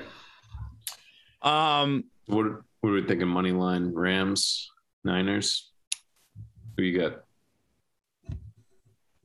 I mean, it's a tough game to pick on a money line. Fuck this. Let's just take the Rams. I think the 49ers, the wheels are off. Niners suck. Let's do. I don't think they suck. I just think that they're right now is a good time to bet against them. Statistically, Garoppolo is like the worst starting quarterback in the league right now. So isn't he Greek? Nice. Italian. Garoppolo. He's Italian. Paul, you going to sit there and take that? I mean, half of you should be pretty fucking upset right now. What do you want to do? Do you want to do like Cooper Kupp getting 6 catches? Dude, Jimmy the Gent. Cooper Kupp over 100 yards reception. Oh yeah, that guy. Yeah. What does that fucking pay? Like you gonna bet $400 to make 20? How about Cooper Kupp 6 receptions or more? I like that. Rams money line. Cooper Kupp missed field goal. Let's stop there. Yeah, we're gonna do 3 this week. Wait, who's missing a kick? I think we just say a missed field goal between either team. All right. So Cooper Kupp gets 6 catches. That brings odds up a little bit. That's a lot. Cooper Kupp gets 6 catches. The Rams win on the money line. and there will be a missed field goal in the game. That's fine. Yeah, you know what that is, Paul? That last one, that's one of those intangibles. Yeah. Yeah. I still think the best is you said that fucking Mahomes was going to throw a pick. I mean, who says that, Paul? I think actually, you guys got a lot. The kind of guy that walks into your house. All right, I'm letting it go. You guys got a lot of shit for the Mahomes thing because he was averaging like 1 interception a game, and so they were saying that's really not that crazy. Maybe last year it would have been. I'm just letting you know. Yeah, don't people always do that? Isn't there always some cunt saying something? Like, you know what I binge watched on the plane? I watched Wall Street, WAHL, and it was about Mark Wahlberg, who was already a multimillionaire as an actor, right? But instead, he's trying to expand his world, and you watch this guy, get all of his different businesses and dealing with the pandemic. I loved it, right? I go on the internet seeing how the reviews were. And the reviews in general were good, but there's always a couple people that, what, really? Do I really need to sit and watch this fuck? I go, I get it. He's a movie star. He works out. He looks great. There wasn't one moment in there where the guy's being an asshole. It's like, how could you fucking not like this? Yeah. That's my pick of the week to get inspired. Like, dude, is there a war on self-made men all of a sudden here in this country? Yes. The guy grew up in a huge family. He had a dream. He went after it. He made it happen. I mean, just the storyline alone. He meets this woman who has her own grocery store in Portland. He just likes her. He likes the way she's doing her business. He's got a good heart. Like, I'm telling you, that is like right in the crosshairs of cunts on the internet that they're not going to like it. Your heart's in the wrong place if you don't enjoy it. I really liked it and I got inspired. I'm going to expand my business, Paul. Yeah, let's talk about my business to yellow hoodies for the person in your life who would, when push comes to shove, would pick your team. That way you never forget. You dress them all in yellow. Here he comes.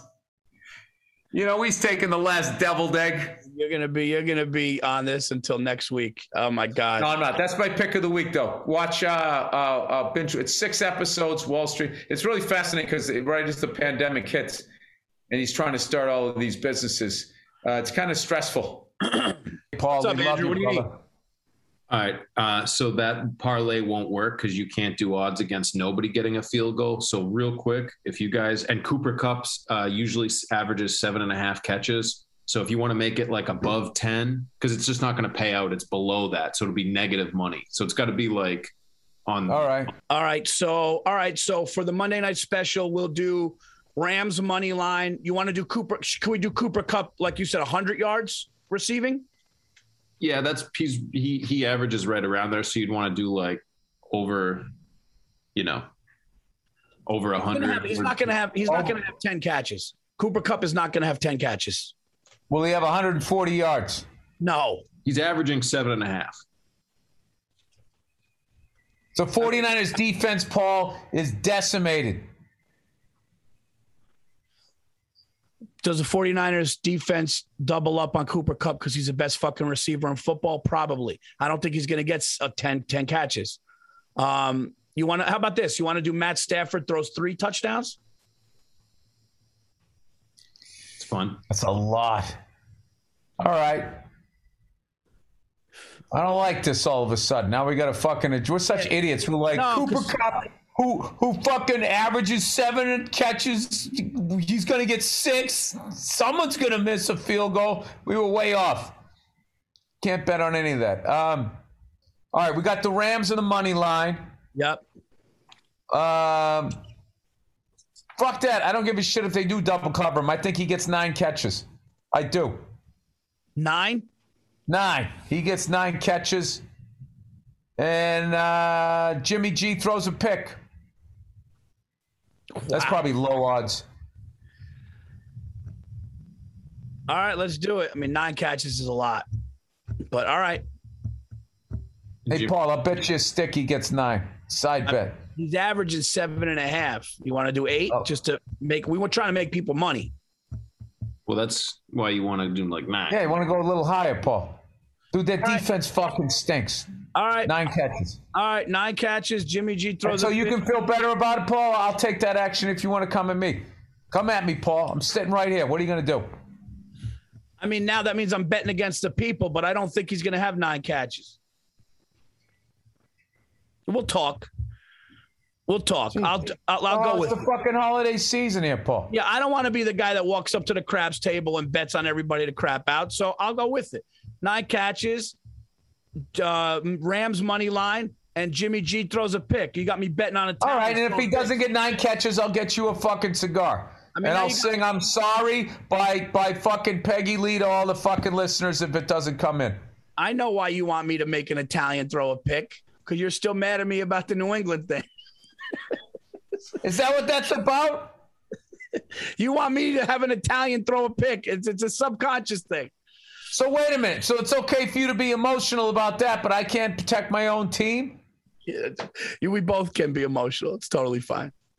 So what do you want? You want Jimmy G throws a pick or no? Yeah, because your gut said that, and I like it. I think that'll happen. I see the pain I'm bringing to your face, Paul. I don't want to do that to you.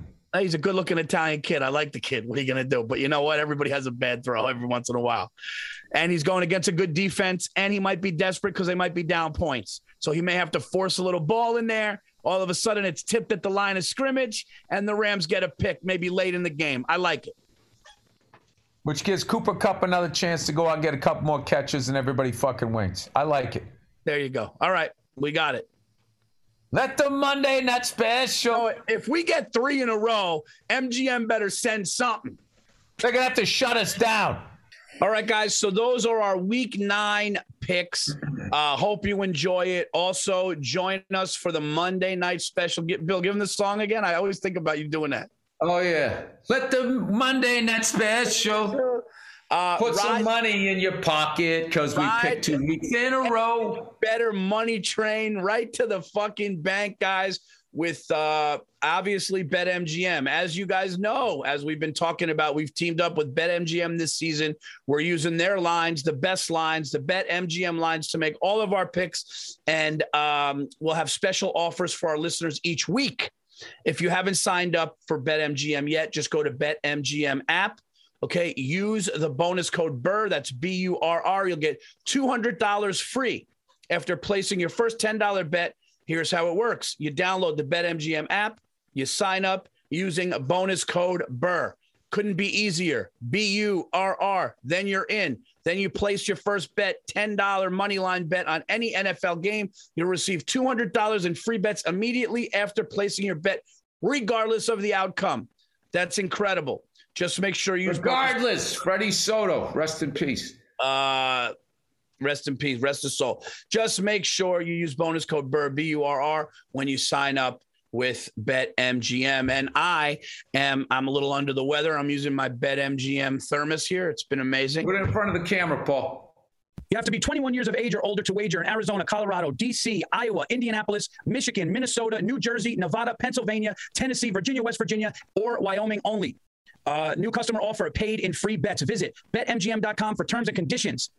Excludes Michigan disassociated persons. Please gamble responsibly. Gambling problem? Call 1-800-NEXT-STEP for Arizona.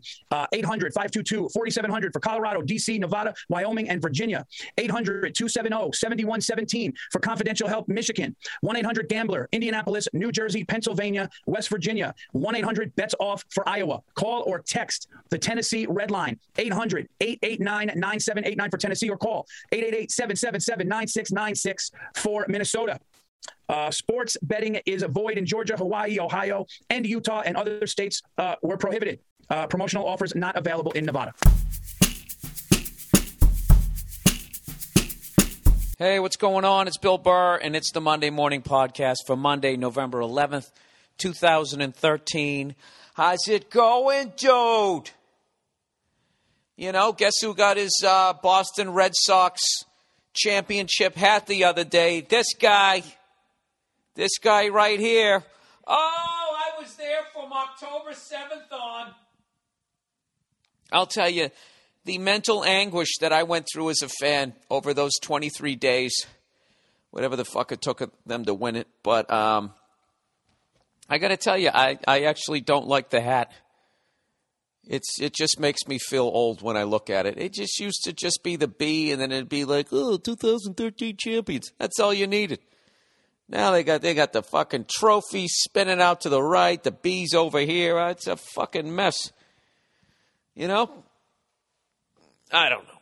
I just look. I you know what I look like when I put it on? I look like I'm trying to start a rapping career. Can I have the middle-aged white guy? Our team won a championship, and I kind of sucked in gym class, but goddamn it, I had heart. White dude hat. Can they make one of those? I don't fucking know. Oh, I don't know. Anyways, I'm, not shitting on that, that style of a hat. I'm just saying it just looks dumb on my head. I'm white. Of course I observe sports. Why would you pick me? I am right where I'm supposed to be in the stadium. I'm sitting in the stands. How about having a little consideration for a rapidly aging, balding, slow red-headed white dude and give me a nice boring hat? What am I, fucking Ashton Kutcher? Is that an old reference? I mean, that fucker's in his 30 by now. I don't know what happened in the last 10 years, but I've noticed it in my act when I go to make references. I think I brought this up before. I was doing a college gig. So I'm up there. I'm trying to be hip. I'm trying to be down. I don't know what I was doing. And I made a reference. I needed a reference for, a young pop skanky kind of chick, and I threw out Britney Spears, and dude, I'm telling you, absolute fucking crickets. I got nothing on it, and then I just did the math quickly in my head. I'm like, wait a minute, Britney Spears is like a 32, 33-year-old divorced mother of two at this point. She's not that 18-year-old girl coming out going, I pop my pussy.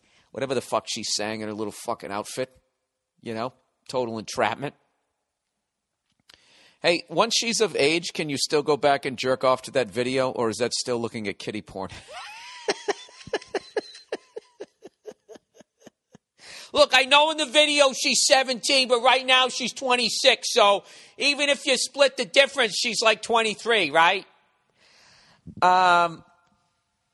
Anyways, so then I had to I made a reference. I did Dom Irera's podcast, and we were talking about, he busted me when I did, maybe it wasn't his podcast. I did his stand-up show down at the Laugh Factory. The world-famous Laugh Factory, everybody. All right? And if you're around the world and you've never heard of the world-famous Laugh Factory, then I think you need to become a little more cosmopolitan, a little more worldly. Okay? You got the Great Wall of China. You got the Arc de Triomphe. And you have the world-famous Laugh Factory on Sunset Strip. All right? Run by the always lovely Jamie Masada. And I was down there doing a stand-up thing, and Dom has this cool show where, you do stand-up, and then after you're done, he comes up and he does these interviews, which is more you just sit there breaking each other's balls and laughing your ass off. So he called me out on dusting off some old topical material, but I forget how I dropped into it. But I did the whole, speaking of this, what's up with Monica Lewinsky? I mean, it wasn't that bad, but it was one of those deals where he busted me and I laughed about it. And I was reminded this time in the early 2000s, I was working with this fucking hack, and he was on stage and he just goes, out of nowhere, he goes, people are still talking about OJ. The O.J. Simpson trial was in 94. The murder happened in June of 94, and the trial concluded in October of 95. And it was 2002, and this guy goes, people are still talking about O.J. 7 fucking years later. And then he proceeds to do material that wasn't 7 years after the case kind of thing. It was this was shit that he wrote while the trial was going on. And anyway, so I go to tell that story. And I'm at the Laugh Factory, and it's a crowd of 20-somethings. And I tell it to Dom, and I want to say Dom laughed, but it got nothing from the crowd. And then I'm just looking, going, all right, say like the average person here is 24. That means they were born in 1989. That means OJ, I shouldn't even say, he got acquitted, right? I never understood that case. He got acquitted, but he still had to give everybody all his stuff. Like, they need more evidence to send you to jail for life, but, to get all his stuff, including his Heisman Trophy, all the other side just has to be like, come on, he did it. Who else would have done it? And then it's like, the end of the Wheel of Fortune. You're just like, all right, for slicing my daughter's throat, I'll take the dinette set for $700. That's disgusting, Bill. That was a disgusting joke. Well, fuck you. I got an hour to fill here. I'm talking to myself. What would you be talking about 6.5 minutes in? Exactly. Okay? So sit back down in your plastic Staples chair and you put your head down on your desk inside of your fucking cubicle. I don't hear another word out of you for the next fucking 53.5 minutes. Okay? I'm in no mood. I got a long podcast ahead of me, and the last thing I need is someone like you getting all fucking uppity next to your stapler. Anyways. Yeah, so I'm starting to feel my age. I mean, I look phenomenal, despite the top of my dome. From just below my hairline down, for my age, I look phenomenal. I do. Fuck you. I look great. All right? I've seen other 45-year-olds. It's not a pretty sight. And maybe it's because they got married and they had a bunch of kids, right? And they made them some omelets and the kids didn't finish it because they didn't have teeth yet. So then you got to eat their omelets too. And then you start walking sideways out of your house just trying to get through the door jam, right? You just start using momentum to get to your car, You put your belly right on the fucking driver's side door, leaning against it. Like a heavyweight fighter trying to wear down his opponent. You're just leaning against your car as you're fiddling around trying to find your keys in your pocket. You literally have to take a break from carrying that bacon, egg, and cheese mass right in front of you. The fucking suspension digging in on the opposite side of the car, like when I try to tip my dog over, I don't know how difficult cow tipping is, but trying to tip over a pit bull is practically impossible. They get low, and they put two of their bionic fucking legs on the opposite side of their body. And then they also have, like, webbed toes, and they just dig into the carpet. Isn't that right, Cleo? Huh?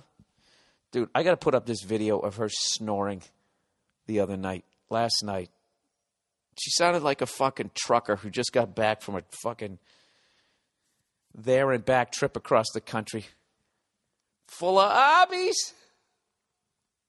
Laying on her back. Fucking face twitching, REM sleep, and just snoring. I don't know. I don't think she got sleep apnea. I don't know what her deal is. I fucking love her, though. So anyways. The hell was I just talking about? Oh, yes. Looking good for my age, but I'm starting to feel it. Feeling it with the references. So the other day, I was working... what the hell was I? I had an unbelievable weekend. I worked D.C., New York, and Philly. And I'm backstage in New York City at the Beacon Theater. All right? Legendary theater. Just beyond anything I ever thought about. I used to go to stand-up New York on the Upper West Side, and my whole fucking thing was just being able to get a spot there. First on a weekday, a scheduled spot, not to get thrown up, to actually have my name on the schedule. He has a 10:20, right? And then it became, can I do a weekend spot? But I'd get off the subway and I'd walk by that theater a zillion times, and it never even dawned on me that a comedian could even fucking play a place like that. That's how far away that was. So I hope if you were in the area, you had a chance to come down there, because both of those shows were, I don't know, that was something else. Something else. Right up there with Carnegie or any of those other things. And but there was something about the Beacon that just, it felt like, I don't know, it felt like I was at the Cellar, like comfortable. It was awesome. So anyways, Jesus Christ, I forgot what the fuck I was talking about. All right, let's back it up. It's how my brain works. It goes in a straight line. So I got to, like when you miss an exit, you got to back up. Back in the day, and you go back and look at the sign. Backing the car up. Or maybe you just pulled over and your dad got out all pissed off and left his family of 5 sitting on the side of the road waiting to be rear-ended. Well, people didn't text when they drove back then, so I guess it was normal. Right? Shit. What the fuck was I talking about? I can't remember. I literally cannot remember anything that I said before. No, wait, I said a bad joke. OJ. Dinette set. Christ. And there it is. And then it just hits the fucking beach. And now here we are. We're in a fucking lull. I guess I was talking about eating like shit. You know, I was doing so well. I got myself down to about $170. You know? I'm watching that UFC, The Ultimate Fighter. Right? I'm watching that this season. Everybody on the show is in shape. The women are fucking taking it to the next level. They're having some of the best fights of the season. And it's making me want to work out. And then I went on the road. And this is a funny thing. I went out with Virzi, right? And we're not drinking right now. We're on the wagon. Although I drank Wednesday and Thursday. But I still consider on the wagon. Wednesday, I got fucked up. And I paid for it the whole day. And I was like, this is stupid. How many times do I have to learn this lesson? I got to tell you guys, I went to the Rangers game. The Rangers-Penguins game on, what was that, Wednesday night? I got to tell you, what a fucking venue. You know, they redid the whole thing. Seriously, after going to the Clippers-Warriors game, just being in the Staples Center, because I really love L.A., and I don't look at the people like they're plastic, phony, or that type of shit. But I got to tell you, having gone to that game Sunday night and then gone to Madison Square Garden, you could not compare the atmospheres. It was just fucking, I thought, can I stop saying that annoying word? The atmosphere inside the stadium was it was electric. Yeah, I mean, you could feel there was something palpable in the air, the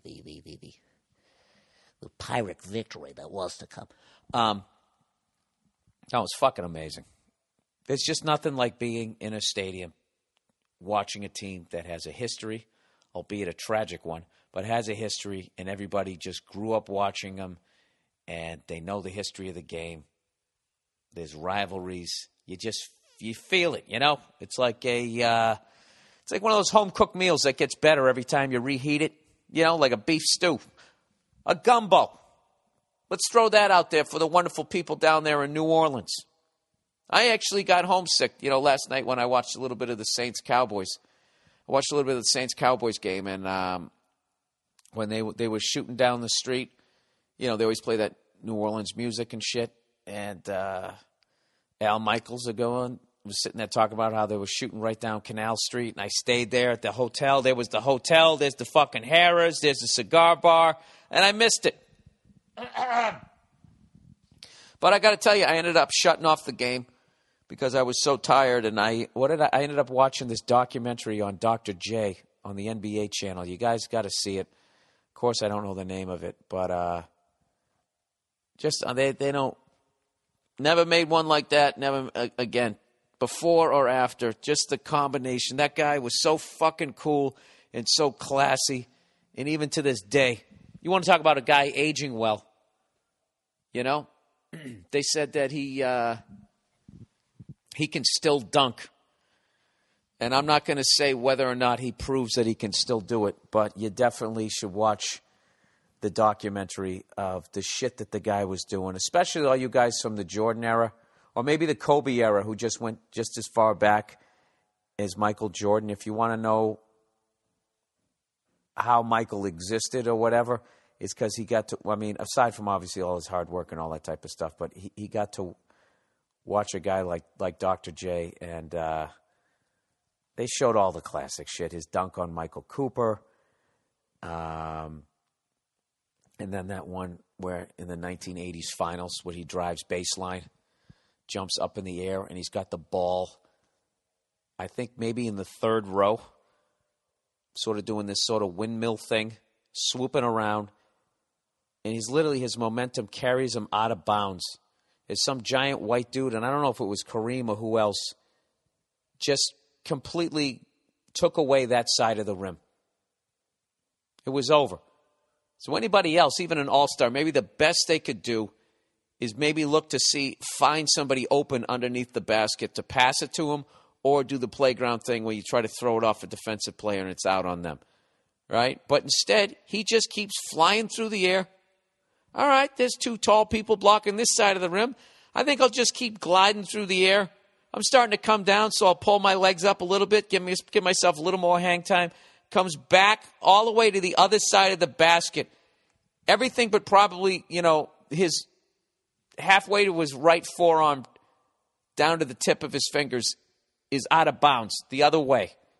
And he just reaches back inbounds at the last second and puts like a reverse spin on the ball for a reverse layup on the other side. I can't explain it. And it goes by so fucking fast. You have to watch it in slow motion.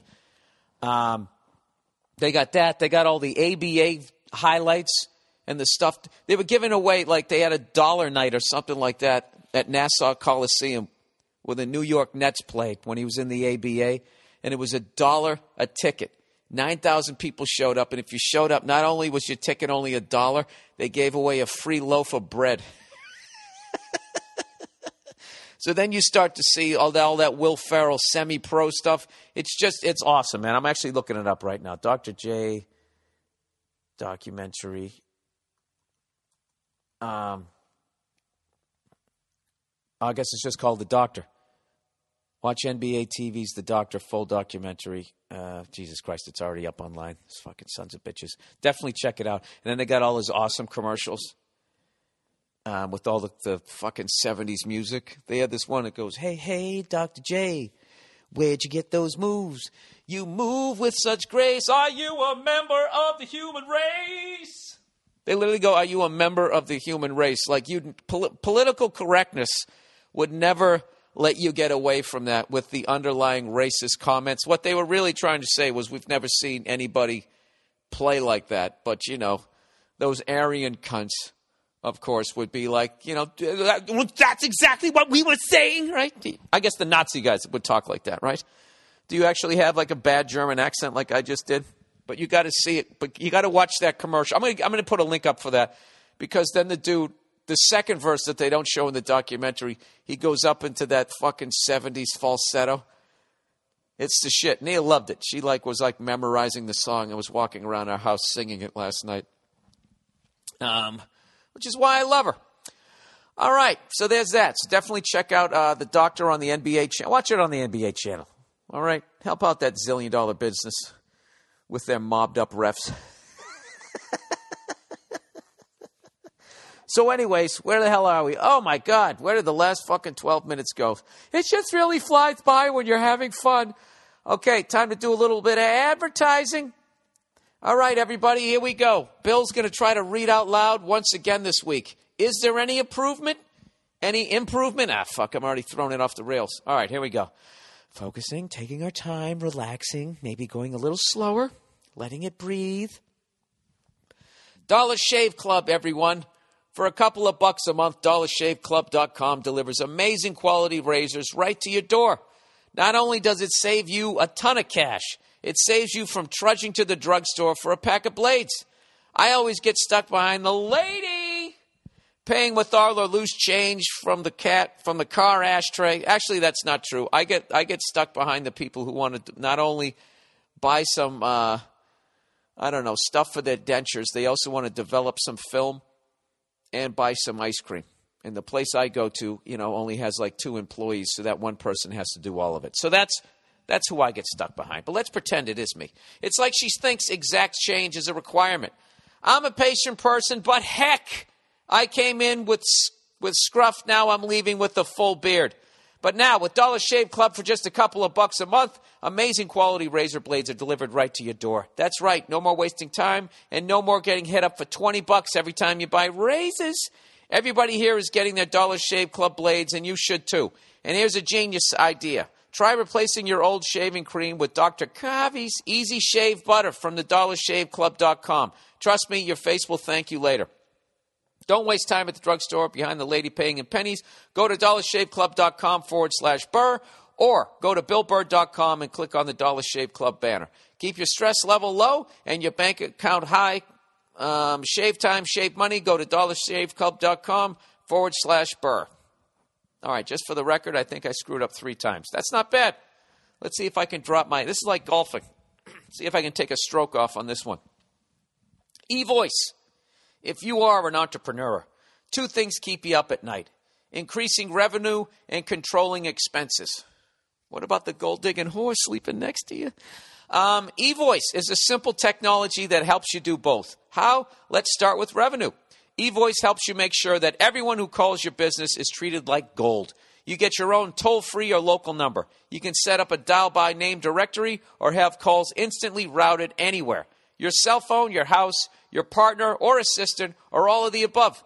eVoice even transcribes your voicemails and emails them directly to you, so you can prioritize when and how to respond without interrupting your workflow.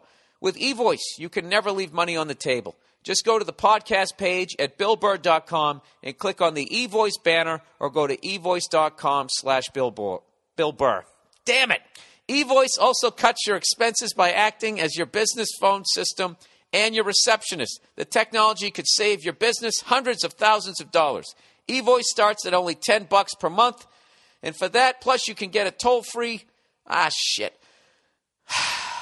plus you can get free 30-day trial right now when you go to the podcast page at BillBurr.com and click on the eVoice banner, or eVoice.com/Bill Burr. That's my website, BillBurr.com, and click on the eVoice banner, or to eVoice.com/Bill Burr. You got to be kidding me. I was like 3/4 of the way. I'm like, oh my God, I'm going to have a perfect game. And then I messed up once. I'm like, well, I'm still going to beat 3. Then I had 2, and then I'm like, don't blow it. God damn it. So that was 3 again. Let's do one more here. Let's see if I can only make 2 screw-ups. I'll have to go a little slower. Put a little more twinkle in my eye. Hulu Plus, everyone.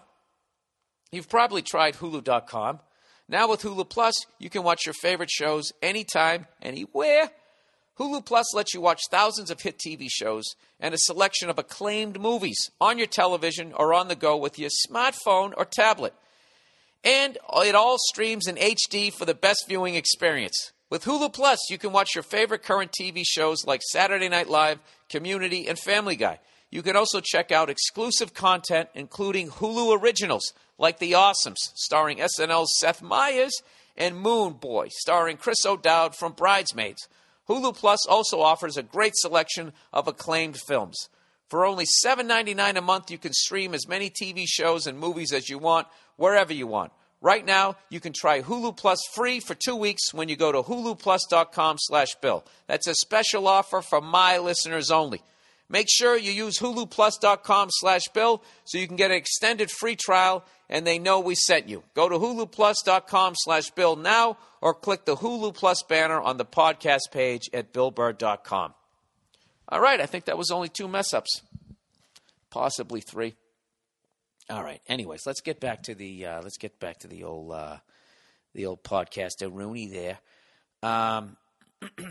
So, as I mentioned, this week they had the New York Comedy Festival, which was why I was at I was in New York City working at the Beacon Theater. This was my weekend. I worked Dark Constitution Hall, where Eddie Murphy taped Delirious, and Chris Rock did, I think, Never Scared or Shoot the Messenger. I forget which one. So I got to work that place, and then I did the Beacon, which is the Beacon, and then I got to do the Tower Theater in Philly. So it was insane. It was absolutely insane, and as if my week couldn't have got any better. Because it was the New York Comedy Festival, there was all these big-name comics that were in town, and Bill Cosby was working at the theater down in Madison Square Garden, and it was on my bucket list. I got to see this guy. I saw Carlin. I never saw Pryor. I have to see Bill Cosby. I saw Don Rickles earlier this year, and, there's a lot of people that I should have seen throughout my career, and I never did because I was too busy trying to get better myself. And I was always like, I'm going to see him, I'm going to see him, I'm going to see him. And like I never saw Carlin when I was actually a stand-up comic, where I could have appreciated him even more. I saw him in, I told you this story before. I'll tell it again real quick. Me and a buddy of mine saw him at the Cape Cod Melody Tent. And we actually went down there to laugh at him, if you can believe it, because my buddy had convinced me that he was still doing his more stuff bit, that he hadn't changed up his stuff. So we were driving to the venue, drinking and laughing, going, more stuff. Like, we just were like, we're going to go down there. We actually used to go out. Like, I went and I saw a live taping of the Morton Downey Jr. show. We would go out to go see stuff like that, to enjoy it and also laugh at the people that thought it was great stuff. Morton Downey Jr. was great, but come on, it was a shit show, right? We saw Dice. We loved Dice. We saw him at the Worcester Central. We didn't go down there to laugh at him by any stretch of the means. We went down there to fucking laugh our balls off, and we did. Saw him at the Worcester Centrum. But we went to go see Carlin. We went down there to laugh at him, think he was going to do all his old material. And, of course, we go there, and he had a brand-new killer hour, and he was 10 times the comic that he was the last special, just how he just kept growing throughout his whole career. So anyways, but I never saw him when I was an actual stand-up comic. I saw him when I wasn't a comic, so all I knew was this guy was funny as hell. So anyways, long story short, I was flying to New York, and they had an article in the New York Post that said that Cosby was in town and he was doing the festival. So I called up and I asked if there was any way I could stand in the back and blah, blah, blah, blah, blah, and just check him out. And they hooked me up, and they actually got me to the side of the stage. And I was thinking, oh, maybe he'll just walk by and I'll get to shake his hand. No, I don't want to bug him. So I go backstage, and, of course, there's like 40 people standing there because you want to go – you got to see Bill Cosby. So I'm standing there, and then this woman goes, hey, you want to go up and meet him? And I was like, meet who? And I'm like, Cosby? And she was like, yeah. So she starts walking up towards his dressing room, and it's like I had fucking mud, and I'm walking in mud. Like I was afraid. So I'm walking up, I'm going, are you sure it's okay? Are you sure it's okay? Because this wasn't somebody running the festival. This was just like a PA that was bringing me up there. And it's right before he's going on. And I'm thinking, like, it just didn't seem like this was going to happen. So she walks up, knocks on his door. I hear somebody say, come in. That's not him. And they open the door, and there he is sitting there with one other guy. And so I walk in, thinking I'm going to get an intro from the PA, and she just closes the door behind me. So now I'm standing there. It's me, this other dude, and Bill Cosby. The other two was sitting down, and I'm standing up. And Cosby looks up at me, and he just goes, who are you? And immediately my heart is pounding. I'm like, I'm Bill Burr. I'm a stand-up comedian. And he interrupts, and he just goes, and why are you here? So now I'm going like, oh, my God, this is the fucking nightmare. I didn't want to come up here. I didn't want to bug him. I was tongue-tied. There was nothing. What am I going to, why am I here? I don't know why I'm here. I didn't ask to come up here. She just fucking dragged me. So it's 3 excruciating seconds after he said, and why are you here? And I'm just sitting there with my jaw on the ground. And then he finally lets me off the hook. And he goes, you are here because I asked you to be. And then he motions to a chair and goes, sit down. So I sit down. He had no idea who I was.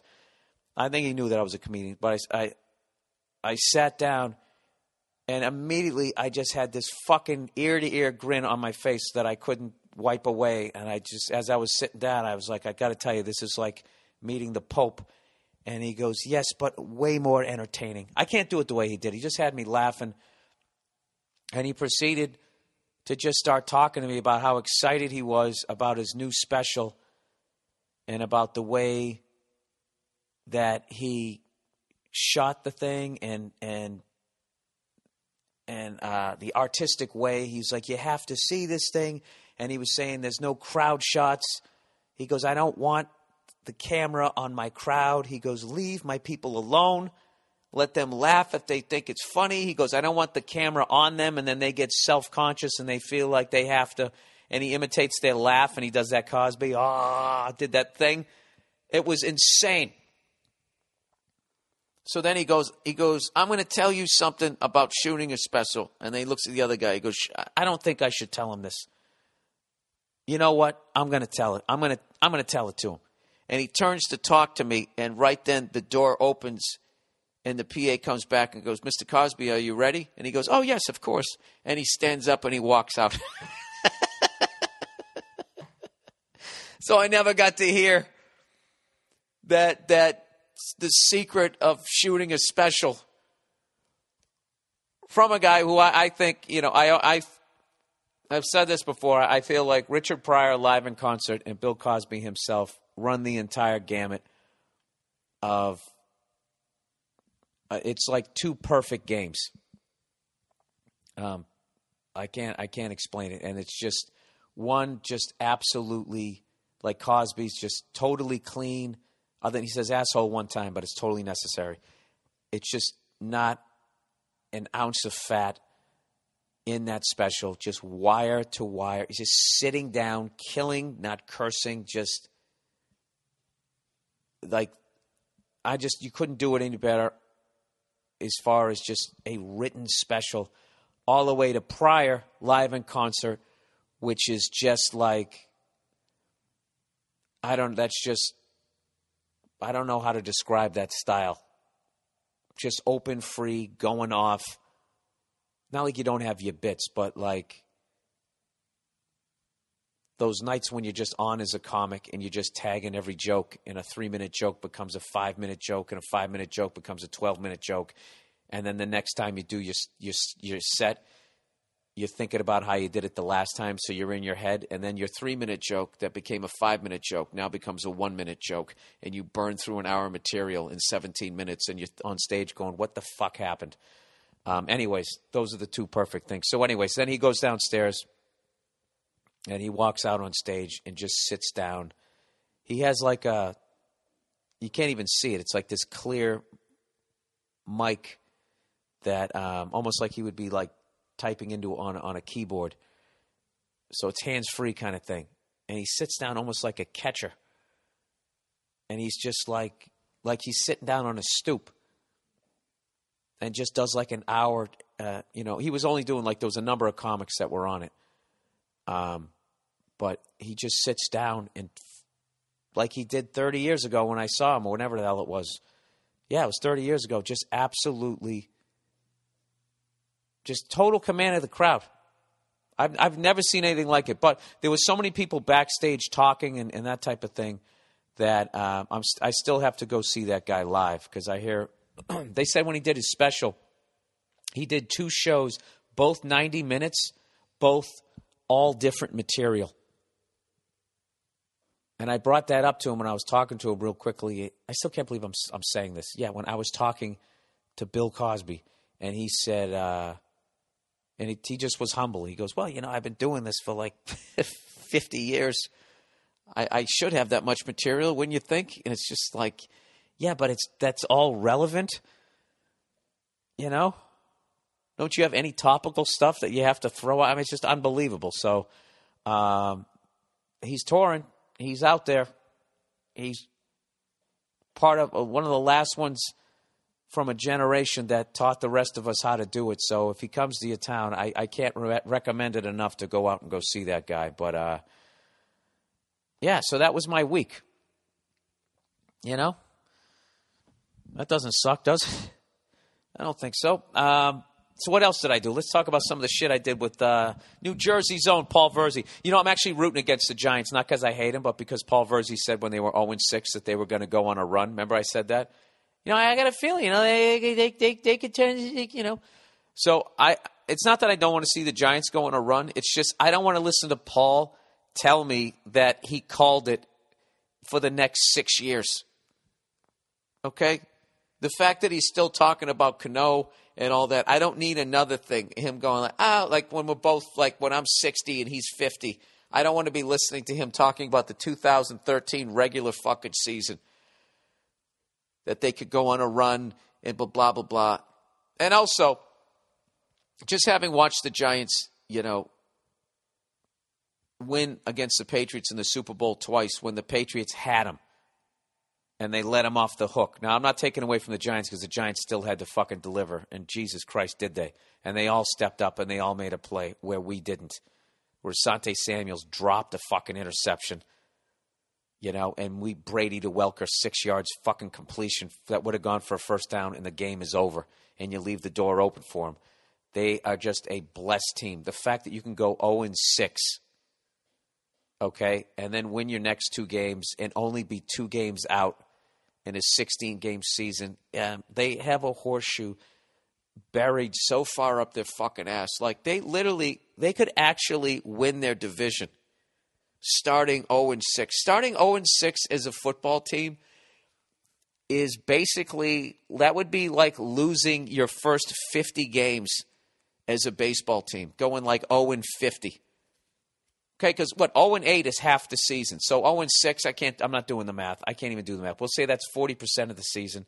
There's 162 games. That's 40. We'll just go 40 and 40. That's like losing your first 70. Gee, I don't fucking know. It's like losing a bunch of fucking games, and then somehow not only do you go on a run, you win your division. It's insane.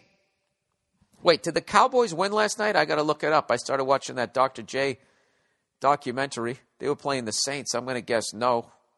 Saints at home. Let's see. Cowboys. Saints. This is entertaining, right? Listening to some douchebag look up a score. And I'm going to say the Saints won. Jesus, did they ever. 49-17. What the fuck? So now they're 5-5.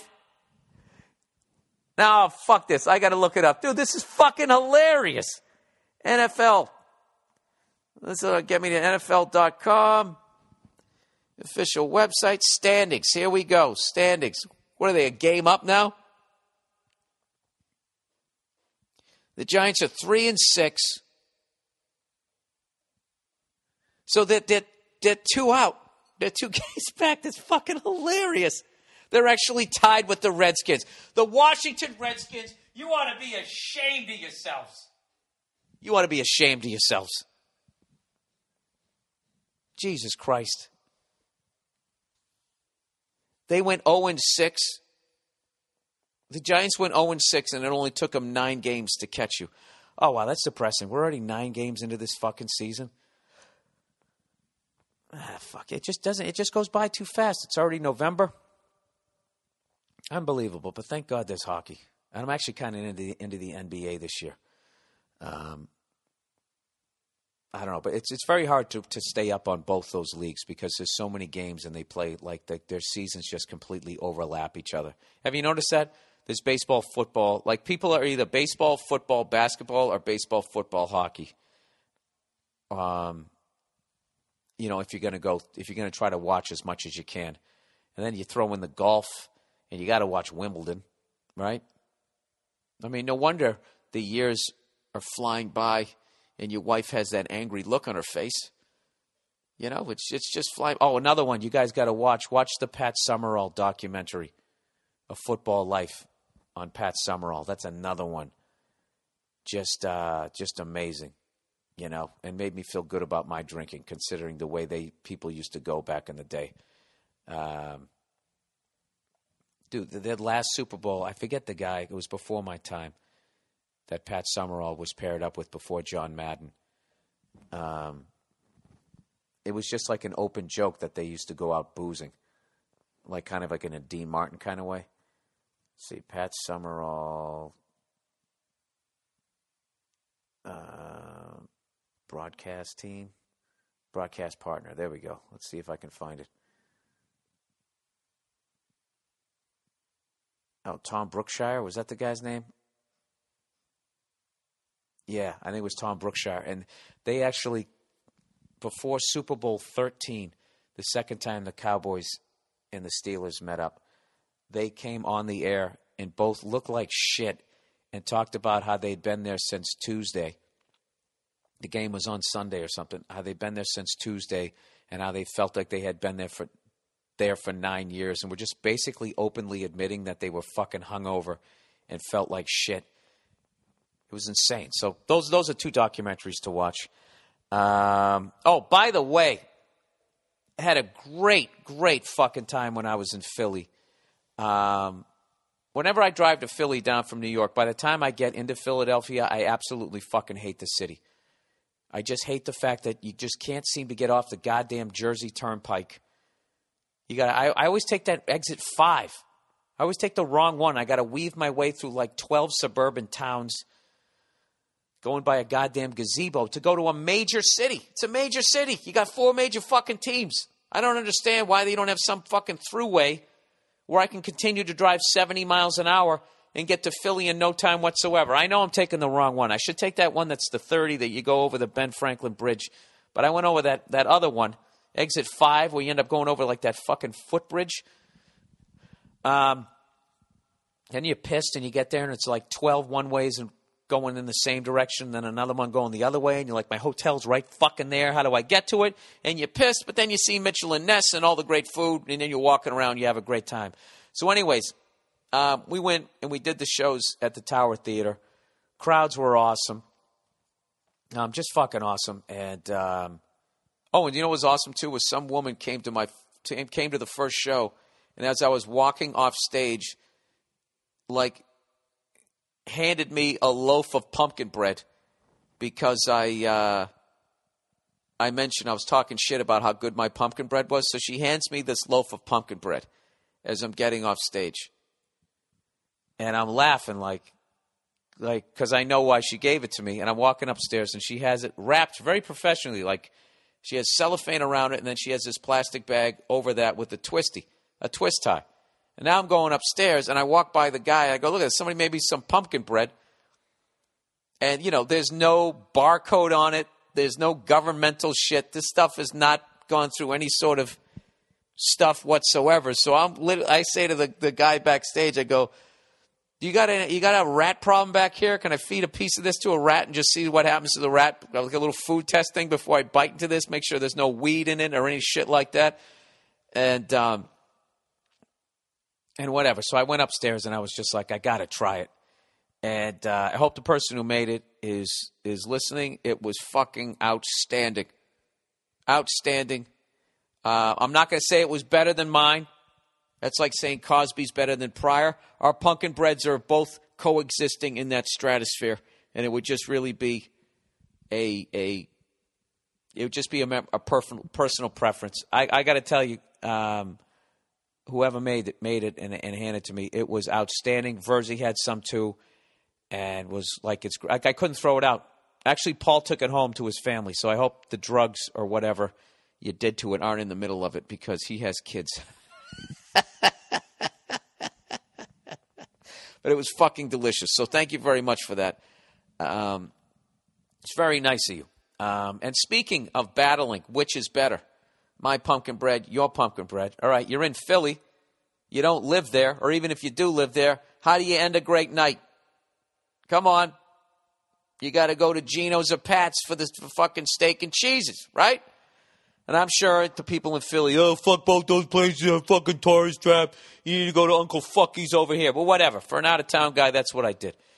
So I go down there, and Virzi's going, so what should we do? Should we do Pat's or Geno's? And I'm like, well, fuck it. Why don't we go, we'll get one of each. Then we'll cut them in half, and we'll trade, mix and match, do a little surf and turf, and see which one we like better. So, of course, we go to Pat's first, and we order it. And it's just one giant fucking steak and cheese sub, and they don't even have a plastic knife for you to cut it up. All they have is a spoon for I don't know what. If you get cheese fries or something. So Virzi's got to tear it in half, and I go over to we're standing in line at Geno's. I'm eating half of one of Pat's, right? I got one wit is what we got, and, dude, it was fucking delicious. Fucking delicious. So then I go to the Geno's place. Same deal. We ordered another one. And as I go up there, I know I'd been there before, but I never noticed the sign there on Geno's where it says, he's got two signs. One says, I'm mad as hell. I want my country back. And it's a picture of the original owner. I really don't want to fuck this up. Joey Vento. And it's a picture of him basically on with a picture of just the lower 48. I love how he blows off Alaska and Hawaii. He wants his country back. And then below that, there's a picture that says, this is America. When ordering, speak English. And I was just like, Jesus Christ, man, that's like some old school Bronx Tale Archie Bunker shit. And I saw it and I was like, it was funny to me because there was this table of like 5 Latino people standing around speaking Spanish or whatever, eating the food. And I'm like, wow, that is a testament to how good your fucking food is, where you can just like openly insult somebody like that. And, well, I guess they spoke English too because they did order. I don't fucking know. I'm just saying that your food is so good that you could be like insulting that much, openly insulting, and people still order it. So I looked it up, and there's this whole thing where this guy, Joey Vento's son, Joey Vento passed away, and his son took over the business, and I guess it was this guy's dying wish to keep the Speak English sign at Geno's still up there. I'll read you the article real quickly here. It said last week, Eatery Philly ran a photo of rapper Busta Rhymes hanging out at Geno's Steaks in South Philly. This was all well and good, but what really caught our interest was an update to the item explaining that the Speak English sign is still being proudly displayed at Geno's because its preservation was what late owner Joey Vento. Jesus Christ, I'm sorry, guys. Because its preservation was late owner Joey Vento's dying wish. Geno recently retained Neff Associates, the same public relations firm that began handling the Joe's versus Chinks racist cheesesteak drama. Oh, this is a PR firm. Neff PR director Kyle Flett explains the Geno sign situation in an email today. He says, as you know, Geno's is under new management since the passing of Joey Vento. Geno Vento, Joey's openly gay son, is the new owner and operator, and I think it's important to inform you that he does not share all of the polarizing views his father was famous for. I think it's also important for you to know that we have retained Joe's Steaks, blah, blah, blah, blah, blah. Whatever, I guess it was this guy's dying wish. His dad's dying wish was to keep it up there, so his son sort of caught in the middle.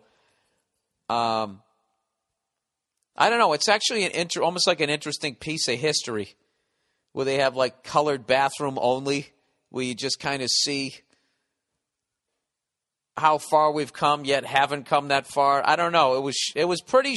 Takes a lot to kind of shock me. I was just like, Jesus Christ. And then I felt like, well, fuck this place. I don't want to eat here. I'll just eat at the other place. And I just heard, well, that's owned by the same family. I don't know. For the record, I like Pat's better on that night. So it might be one of those nights where any given night, but they're both absolutely delicious. So then I had to look up the Joe's versus Chinks racist cheesesteak drama. So I look up this one. By the way, all of this shit is making me feel much better about being from the Boston area because we seem to get, like, other than the South, like when you talk about racist cities in the North, people always talk about Boston. And I guess there was a place that's now called like Joe's Steaks and whatever. Oh, Jesus, where the fuck is the thing? Where's the article here? Okay, Philly is renaming a cheesesteak shop that used to be called Chinks. All right. Philadelphia, capital city of the United States, is great at many things. It's great at being within a relatively short driving. Unfortunately, 2 topics it is yet to master are race relations and nuance, which is why its residents are freaking out that a Philly cheesesteak shop known since 1949 as Chinks Steaks has just changed its name to Joe's Steaks and Soda Shop. Chinks was named for its original owner, whose name wasn't Chink, but who boy did he look like one, according to his grade school classmates. The Philadelphia Inquirer notes that the late Samuel Chink Sherman, so some guy named Sam Sherman, had almond-shaped eyes, so everybody called him Chink. Folks in the shop's neighborhood understand why someone somewhere at some point maybe could find the well-known racial slur inappropriate, but they stop just short of admitting that it actually is. And because nothing flavors meat like a couple of decades of racism, they're pissed that Chinks no longer exist. Here's a sampling of some of the best lines of complaints. Back then, ethnic slurs slipped off the tongue as smoothly as melted American cheese. Cracker Barrel hasn't had to change their name. I mean, that could be made into a racist thing. Others said the passing of Chinks symbolized the neighborhood's decline. If the shop had been named with the slur against blacks, that would be offensive, said Terrell Jenkins, a 44-year-old African-American man. But Chink was a nickname. It could have been a term of endearment. See, that's the one thing that I've learned about travel. It's just people just give a shit about themselves. So there's an African-American guy. You'd think he'd have empathy. He doesn't give a fuck. It's not coming in his direction. So he's, it could have been a term of endearment. He sounds like a white dude at that point. You know what that reminds me of? That reminds me of back in the day, one of those, England, they have that stupid royalty, these kings and queens and duchess and dukes, and they just, all this pomp and circumstance. I guess they don't make any decisions over there. But God knows I haven't really read up on it, so what the fuck do I know? But anyways, they had some sort of polo club over there. And there was some Middle Eastern guy who was a member, and I think he was one of the only Middle Eastern guys. Everybody else was these, blue blood guys that all, then incestuous fucking, so they all have weird ears and fucked up looking faces like Prince Charles, And their nickname for him was Sooty. They called him Sooty. So that got out, and the Pakistani guy, whatever the hell his name, whatever ethnicity he was, he said, oh, no, it was a term of endearment. I don't mind. I just love, that's such, a blue blood Rothschild level, Sooty. Like the soot from your chimney, from the giant fireplace in your fucking manor. No one thinks about soot anymore. First of all, most houses don't even have fireplaces anymore. You can't even use them unless you buy an old one that's grandfathered in. Then they have these old fucking whatever the next style house up from a manor is. That one that they shoot it from the air and it looks like a public library, except the grounds are so fucking gorgeous. All the hedgerows, to quote Led Zeppelin. If there's something in your hedgerow. So anyway, it was just fascinating for me to read this, I don't know, it just reminded me, this was 1950s level sort of racism, they're reading just shit and kind of being in that environment. I was surprised that there weren't some people with their hair greased back standing around a, burning trash can singing doo-wop. Had a very Bronx Tale sort of vibe to it. So, but having said that, those racist sons of bitches make some great food. They really do. And I've only ate there one time, so I'm not going to pass judgment other than to say my experience that night. Pat's got the leg up.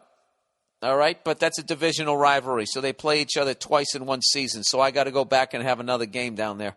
It was fucking delicious, and I don't regret a second of putting that poison into my body. The fucking bread was delicious. The cheese whiz. All of that toxic, horrific shit that my body is probably still trying to process and decide where it should put it in my body. I'm telling you right now, I would do it again tonight. And I just had it 2 nights ago. It was fucking delicious. So thumbs up on the cuisine. Thumbs down on the ignorant thought. But leaving the sign up, I definitely think the name of the place, if it's racist, you should get rid of it. But there was something about leaving the sign up that, I don't know. To me, I looked at more as like a museum. Like this was the guy, and he was beloved in the neighborhood, yet he thought this way. He had another sign that they actually took down. It said, Real Americans Don't Press Number 2, which was a reference to, if you'd like English, press 1. A primo numero dos. There's always the fucking prima, whatever the fuck they say, is the Spanish. That one to me was actually funny.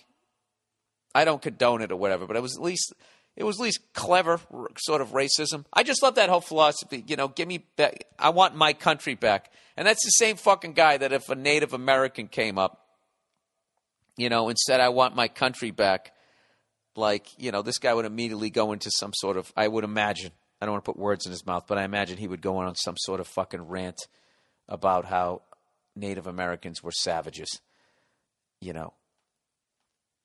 as we systematically fucking wiped them out like a bunch of fucking savages. So whatever. It was really interesting and it was delicious food. Okay, let's get to some some more advertising. Then I got to get to the questions over there. All right, here we go. Let's see if I can improve on 2 screw-ups. LegalZoom, everybody. There are 2 reasons, not 1, but 2 reasons why now is the perfect time to start your own business. Reason number 1, the economy is picking up, and the longer you wait, the longer you delay your potential success. Reason number 2, right now you can incorporate your business or form an LLC at LegalZoom.com for just $99. LegalZoom's online process guides you step by step, and you get total customer support. It couldn't be much easier. LegalZoom provides self-help services at your specific direction and can connect you to an attorney, but they are not a law firm. So you have a pile of money. No, so you save a pile of money. That's 4 strokes against me. Get an extra discount, and when you enter Burr in the referral box at checkout. I went into the water. Don't wait on the sidelines while others are taking charge of their futures. Now is the best time to get in the game and launch your business. Don't put this off. For incorporation, trademarks, patents, and more, just go to LegalZoom.com right now. Discount code BIRD. BIRR. That's LegalZoom.com. Discount code BIRR. Good Lord. That was like the shark when he blew the Masters. That was terrible. If LegalZoom doesn't pay me this week, I understand. All right, let's see if I can go Nick Faldo on this one. Stamps.com, everyone. Postage meter companies used to have the monopoly on printing postage. They could charge you an arm and a leg to print postage from your own office. But those days are over. Now you can use Stamps.com instead. With Stamps.com, get all the benefits of a postage meter, but at a fraction of the cost. All you need is your computer, printer, and Stamps.com to get official U.S. postage for any letter or package, any class of mail. Plus, you'll never have to step inside a crowded post office again.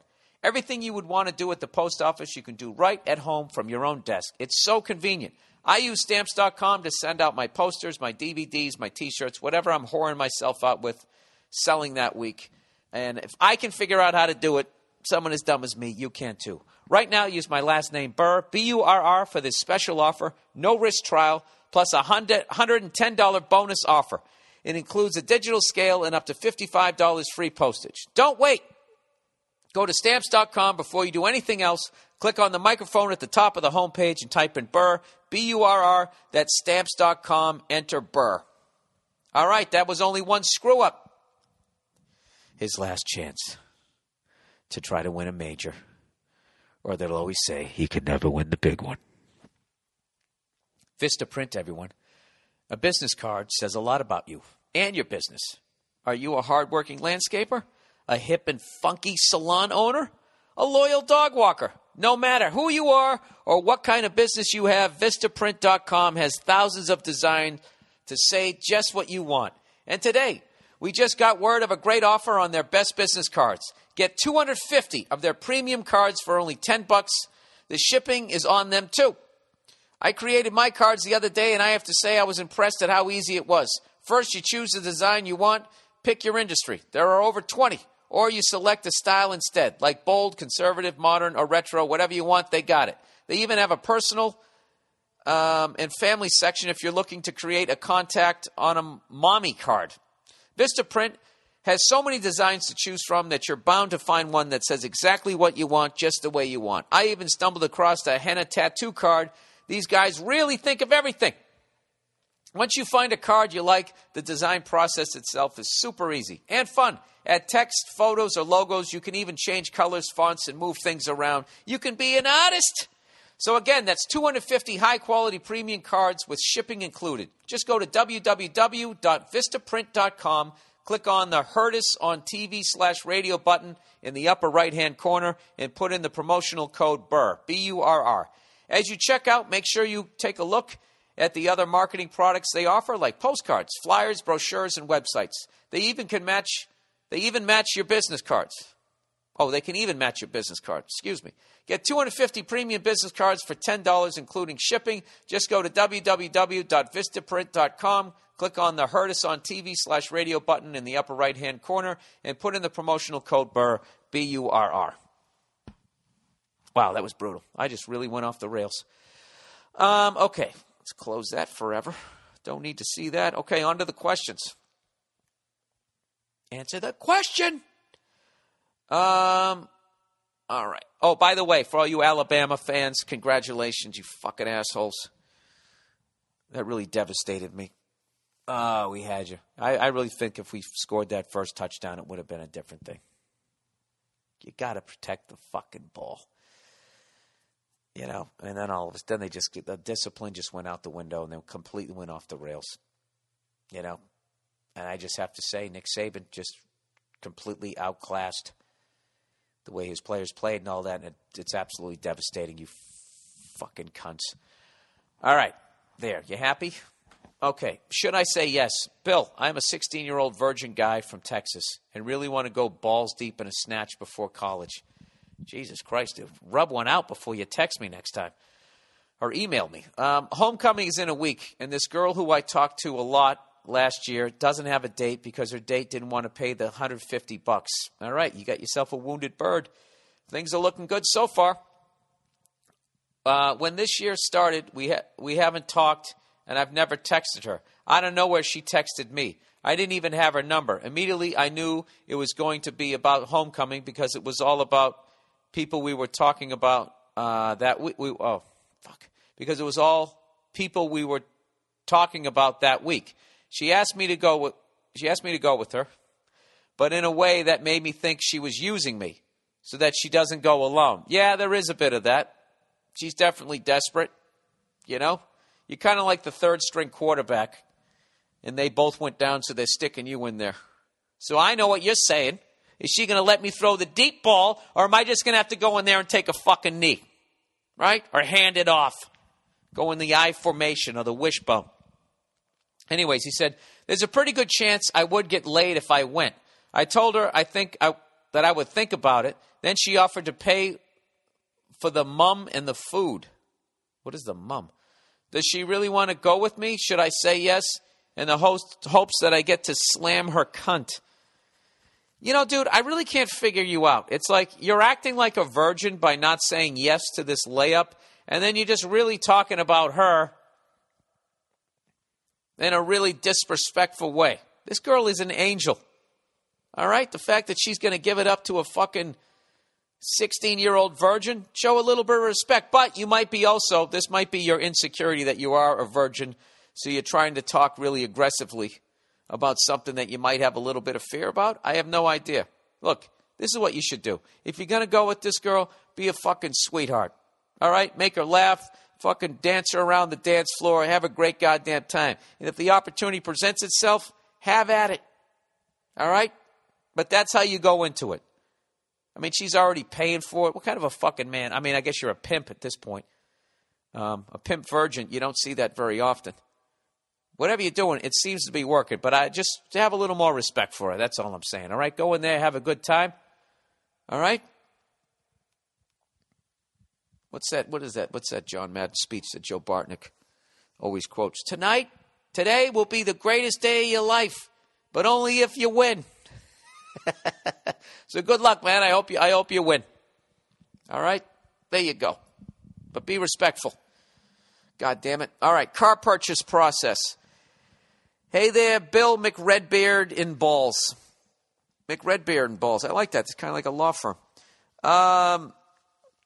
Love the podcast and love the stand-up. Have tickets to see you in D.C. tonight. Well, I hope you enjoyed the show. I had a phenomenal time. He said, my question is about your car purchase process. When you bought your Prius, did you do it celebrity style and send one of your cronies with a Scrooge McDuck style money bag over to the dealership, then have it delivered to your place, or did you go in old school and negotiate face to face? Were you one of those assholes who bicker over $100, or did you just buy the whole shebang and make some poor sap sales guy's day? I ask because I've been selling cars for 10 years. I find that the people who dicker over the smallest amount of money are usually the most miserable cunts during and after the sale, while the people who pay the most are the happiest customers. Happiest customers I have, and send me all their friends and family. Fellow ginger and sleazy car salesman. All right, so you own up to it that you're robbing those people. I tried to haggle over the price, and I was buying the Prius when gas prices were like four something a gallon back in like 2007. So they couldn't keep those things on the lot. So I was just like, this is my offer, take it or leave it. And they're like, well, we're going to leave it. And I'm like, I'm walking out. I'm out of here. And they're like, all right, see ya. And I needed a car, and I was renting one. That was the thing. If I had another car, if I actually had a car that I could drive away with instead of a rental, that was costing me money. So I just said, all right, fuck it. I'll just pay it, and I'll go do some more stand-up gigs. But just personally speaking, if you can't knock any money off of the car just because you know that they are fucking you over, one of my buddies does it the best, and he is also a salesman, and he looks down on car salesmen. He looks at you guys like hack comedians as far as like being salesmen. He thinks you're the lowest of the low. Now, listen, that's not my thought. That's just his. He just calls them up and says the car that he wants and the price that he's going to pay. And he says, I'm calling 4 other dealerships. You have till noon to get back to me. He does it something like that, and they get back to him, and he gets it for the price that he wants because it's a guaranteed sale. He's like, I'm buying a car today, and these dealerships, they can't resist that. So I oversimplified it because I'm not totally, informed on. I always forget how it goes down, so I can't intelligently present what the fuck it is that he does, but that's the way he does it. But anyways, I'm actually, thinking about buying Nia a nice car. So if any car salesman out there could give me some tips and present the ins and outs about how much they do more, because I've heard all that stuff like the sales slip on the side of the car, the price up at the top is what the dealership pays, and that the dealership doesn't pay for any of the options and that type of thing, which doesn't seem right to me. I feel like they must get a discount on the options. What is the discount? And I also know that they need to make money. So let's just say if I'm going to go buy a $30,000 car, all right? And if I look at the sheet, it came in at 22 or 24. Just say 24, and it's got $6,000 worth of fucking options or something like that. I don't even know if those numbers make sense. If you're a car salesman, like, where should I be? Should I be in the middle of that? Should I be at 24? Where should I be? Let me know, and I'll read it on to other people. All right. So I guess, and to answer your question, I was the guy who just kind of paid. I'm not a miserable cunt as much as I sound like it. I'm actually a really I'm a pretty happy guy. But, talking about how happy you are on fucking stage, is not really going to be funny. So if I talk about my frustrations and my fears and my shortcomings,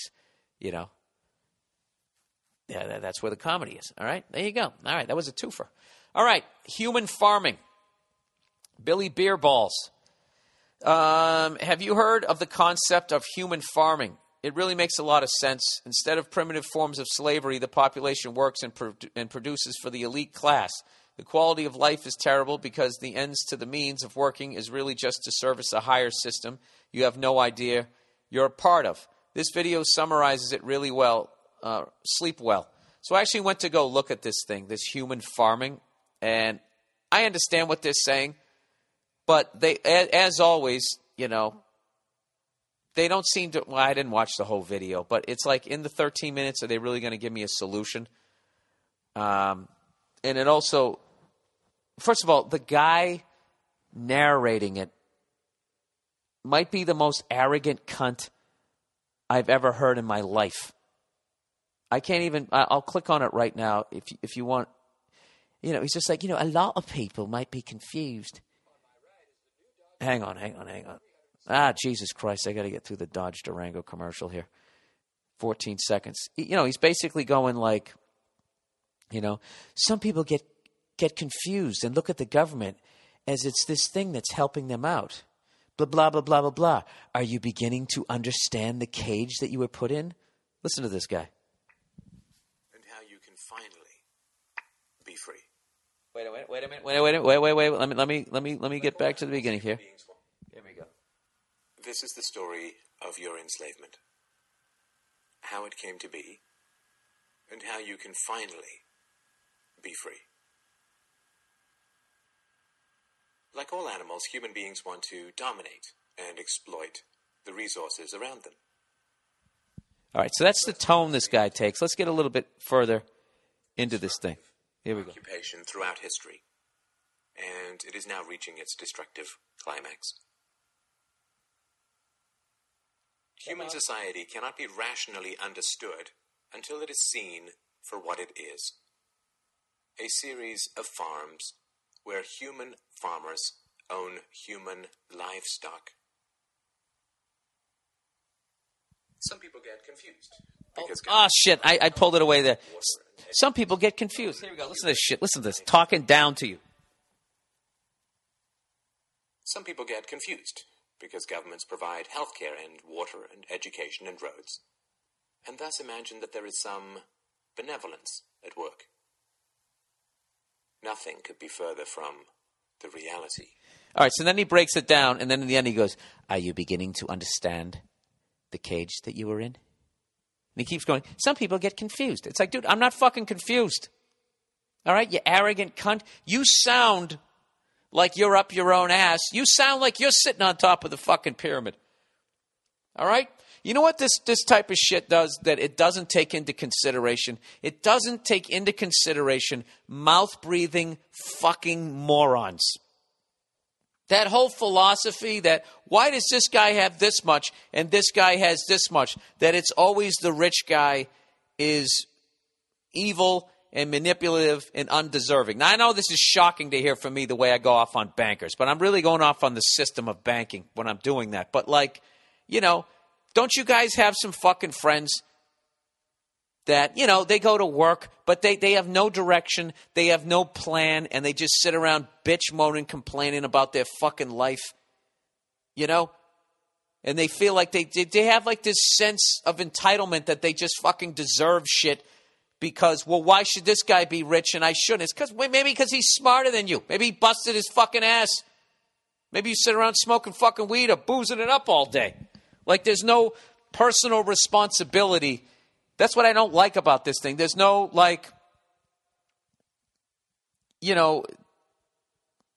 it's just 100% these people who are running shit are 100% fucking evil, and that all these people who are enslaved are all good people. Now, I'm not saying that, there aren't absolutely brilliant fucking people, but because of their lot in life, they ended up in a sweatshop in El Salvador. I'm not saying that. But what I'm saying is everybody in that sweatshop, is not a fucking, I don't know what. There's some mouth-breathing morons in there. That's a bad example because I'm not condoning sweatshop labor either. But I'm just saying, go to a fucking sporting event like I did and just be stone sober. And just sit around and look at the fucking people. Okay? Look at this shit they're eating. Look at this shit they're drinking. Look at their behavior. Look how their clothes are hanging off their fat fucking asses. And I know the food supply is poisoned. And I know that there's a bunch of fucking lies and all that type of shit. But is there any effort on the part of that individual to try to squeegee in front of their fucking eyes? Or do they just accept it? And if you do just accept it, then how do I feel bad for you? Okay? Now, having said that, racism, all that stuff about, you're a third world country. I don't condone any of that shit. I don't condone sweatshop labor. I don't condone, you should pay fucking people and they should, they should be able to live comfortably. All right? Obviously, I think that. I don't condone that Geno steak shit. Hey, this is America, speak fucking English. I don't condone any of that type of shit. But I don't also go to that so liberal where it's just like, oh, look at that drug dealer. If he had the same opportunities I had, why he would be a doctor or a lawyer. It's like, well, why wouldn't he work at Enron or be a piece of shit banker? Why wouldn't he continue his scumbaggery?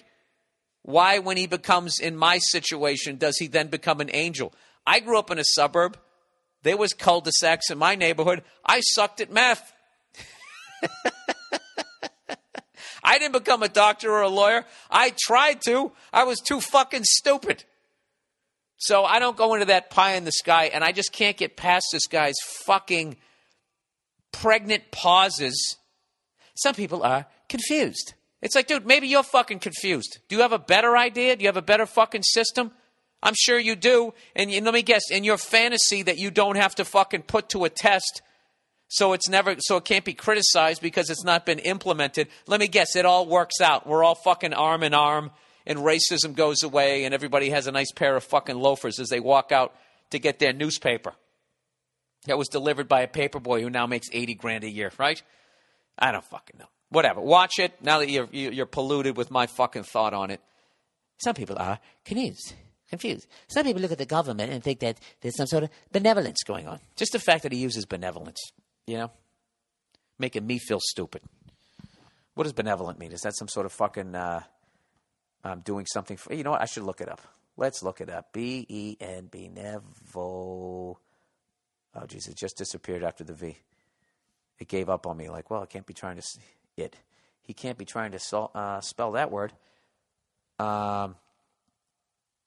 Okay. Benevolence. Let's go with the Webster's dictionary. A disposition to do good, an act of kindness, a generous gift, a compulsory levy by certain English kings with no authority than the claim of prerogative. Well, Jesus, it takes a left turn on definition number 3, doesn't it? All right, so I think he's using it in the first or second. All right, disposition to do good. I don't fucking, who the fuck knows, all right? Anyways, let's move on here before we try and solve the world's problems. You can go ahead and watch it if you want. All right, naked picture situation. A Sports Illustrated. I like that one. It wasn't really insulting. Oh, by the way, the Celtics were 0-4 before they won their first game, so I immediately started looking at the draft for next year, which I haven't done in the NBA, I think, ever, being a hockey guy. And I have to tell you, I was absolutely fucking shocked to see that the top 10 draft picks projected next year, 8 of them are freshmen. 8 out of 10 are freshmen, and the other 2 are sophomores. Like, it's such a tragedy that these guys can come out early. I'm being selfish as a sports fan because I know that they have, a lot of people, like, it's a money situation. They got to come out. They come from a poor family, or just a logical thing where I'm going to risk blowing out my knee playing ball for free, or I can go to the NBA now and get $1 million.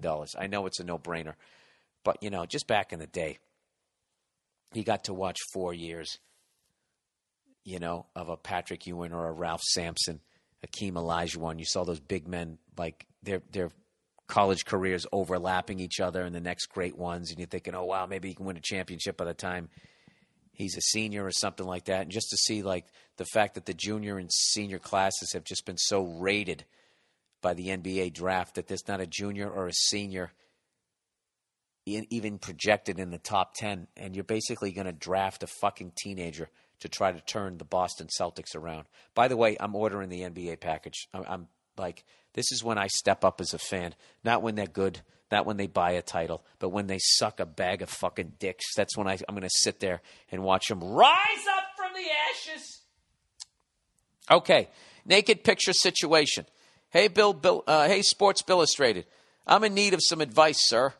I have a naked picture situation on my hands, although it may not necessarily be what you're thinking. Well, it's either you or your girlfriend, I would guess. He goes, so there's this lady that went to the same graduate school as me, and this girl was a real cunt. Dude, don't do this. If you have a naked picture of her, don't do it. He goes, we're talking pure evil. She was in school to be a producer, and she managed to alienate and demean every single person that ever worked with her. She was manipulative and awful to everyone. Oh, sounds like she's going to have a successful career. She gets into corporate America. All I'm hearing here is corner office. She was manipulative and awful to everyone, even her boyfriend, who she emasculated constantly, even in front of his friends. Well, that's on him. Walk out the door. What's she going to do? Give you a suplex? Go fuck yourself.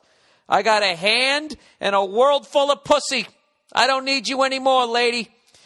Now, before I continue, I should probably say that I realized almost immediately how evil this girl was, so I always kept my distance and never associated with her in any way, so that this isn't personal. Now, let's get to the issue at hand. Okay, so he's painted her as completely evil, and he's painted himself as being this even-keeled, rational person. I like this. It's almost as though he wrote the email. Now, let's get to the issue at hand. I happen to be perusing the internet one day in the manner that all men do. Oh, aren't you an eloquent little cunt? Huh? You mean looking at fucking porn? Look at you dancing around this. I'm starting to think that this woman is innocent and you're actually the evil person as you continue to try to paint yourself as a fucking hero who's a member of a polo club. You're rubbing one out, you filthy fucking animal. I'm not judging you. I do it too. Happily. Big grin on my face, waving at the government, and as I rub one out. As I bust a nut, I say into the camera that I can't see that's watching me, it's okay, I didn't want to run for office anyways. I say that as I have an orgasm. I can't even talk this week. Anyways, he said in the manner that all men do, and I happened to come across some naked selfies that this girl took on one of those Tumblrs devoted to that kind of thing, if you're curious. Now, my question is, without trying to sound like an evil scumbag, probably too late, should I do anything with them? I could probably give a lot of closure and satisfaction by sending them out to the people she's fucked over in the past. Wait, it's this girl? Oh, that this girl took. Oh, okay. Wow. So she treats people like that during the day, and at night she takes naked selfies of herself. All right. I know this girl. I know this kind of girl. All right. Okay. Here we go. Let's just try to pick this back up. This girl, she's like she's like that fucking Wall Street guy that's stealing money and at night needs to go to a hooker with a fucking orange ball in his mouth. So I think this girl is maybe this is like a narcissistic thing. Is she taking pictures of herself like she's just this piece of meat, or is she trying to look hot? The human fucking psyche, man, it's fucking insane. You know? And I'm not judging either, because I'm out of my fucking mind too. All right, let's continue here. On one of those, this is a really great email. There's so many fucking levels to this. You guys I can't tell who's out of their mind here. Her, or you're like, or you're out of your mind. And this girl actually shot you down because you want to take her out for a cup of coffee. Should I do anything with them? I could probably give a lot of closure and satisfaction by sending them out to the people she's fucked over in the past. To be clear, I would never do this with someone's pictures that were meant privately for me. But these were already posted publicly online by her or someone else. Should I anonymously send out a link to people or just kind of laugh quietly to myself about the whole thing and keep it under wraps? Any advice would be appreciated. Well, what you're doing as far as like justifying your role in this, if you were to do it, that they were already up there, is kind of like the drug dealer saying like, well, if I didn't sell the drugs, someone else would. So I think you shouldn't do anything. And I don't know why I don't know why, like, what am I trying to say here? Like, what do you think is funny about him? I mean, what is the big deal if somebody wants to put some naked photos of themselves up there? They like themselves. They think they look good. I don't understand why it's considered like nudity and that type of thing is considered that way. I mean, if she's doing a porno, I can see then why she can't get a fucking job at Johnson & Johnson. But, she's got some naked photos. Who gives a fuck? She's probably in the best shape of her life, I mean, personally, I wouldn't do it. Oh, who the fuck wants to look at me naked? Jesus, what a fuck. That actually disgusted me.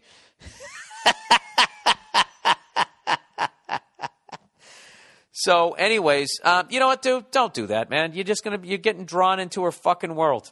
Okay? If that woman is the way you painted her out to be, she has a bunch of issues, and the best kind of guy she's ever going to attract is some ballless, fucking spineless jackass that she's not going to respect. If I had to guess, she's a woman who needs a guy to tell her what's what and fucking, put a hurting on her, in the bedroom. She needs to be face down in the pillows being told what the fuck to do. She's got some sort of fucking issue, man. But, just be happy you're not going to work for her. She's out of your life, okay? And she's, and if she walks around treating people like that, she's never going to really develop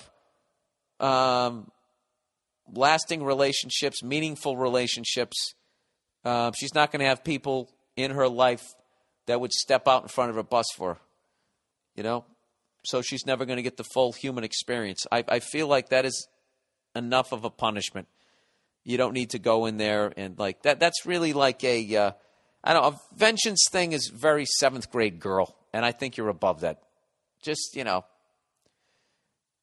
leave him alone and continue to jerk off to him, you fucking creep.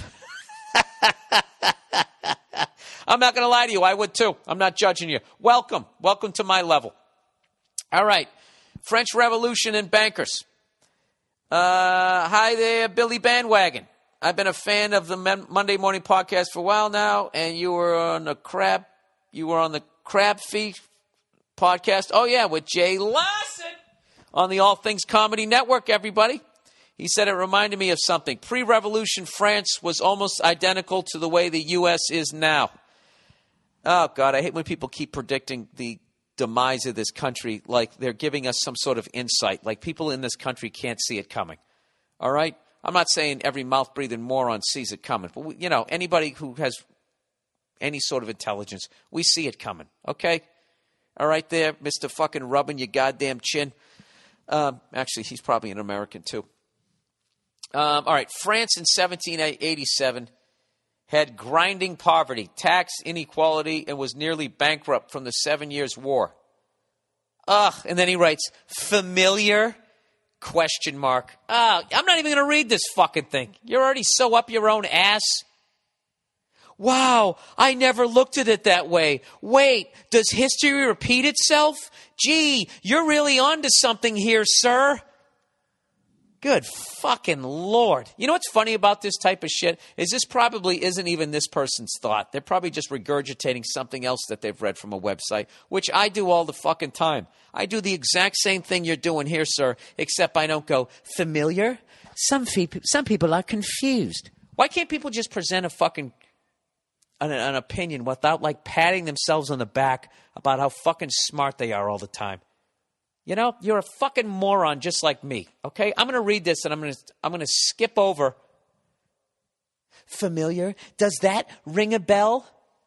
Pot calling the kettle? Hoo, hoo, hoo. With your fucking smoking jacket, you cunt. All right, here we go. Jesus fucking Christ. All right. He goes, familiar? It should be. The modern U.S. actually has worse wealth and tax inequality than 1787 France and even pre-fall of Rome. Dude, this is all old shit.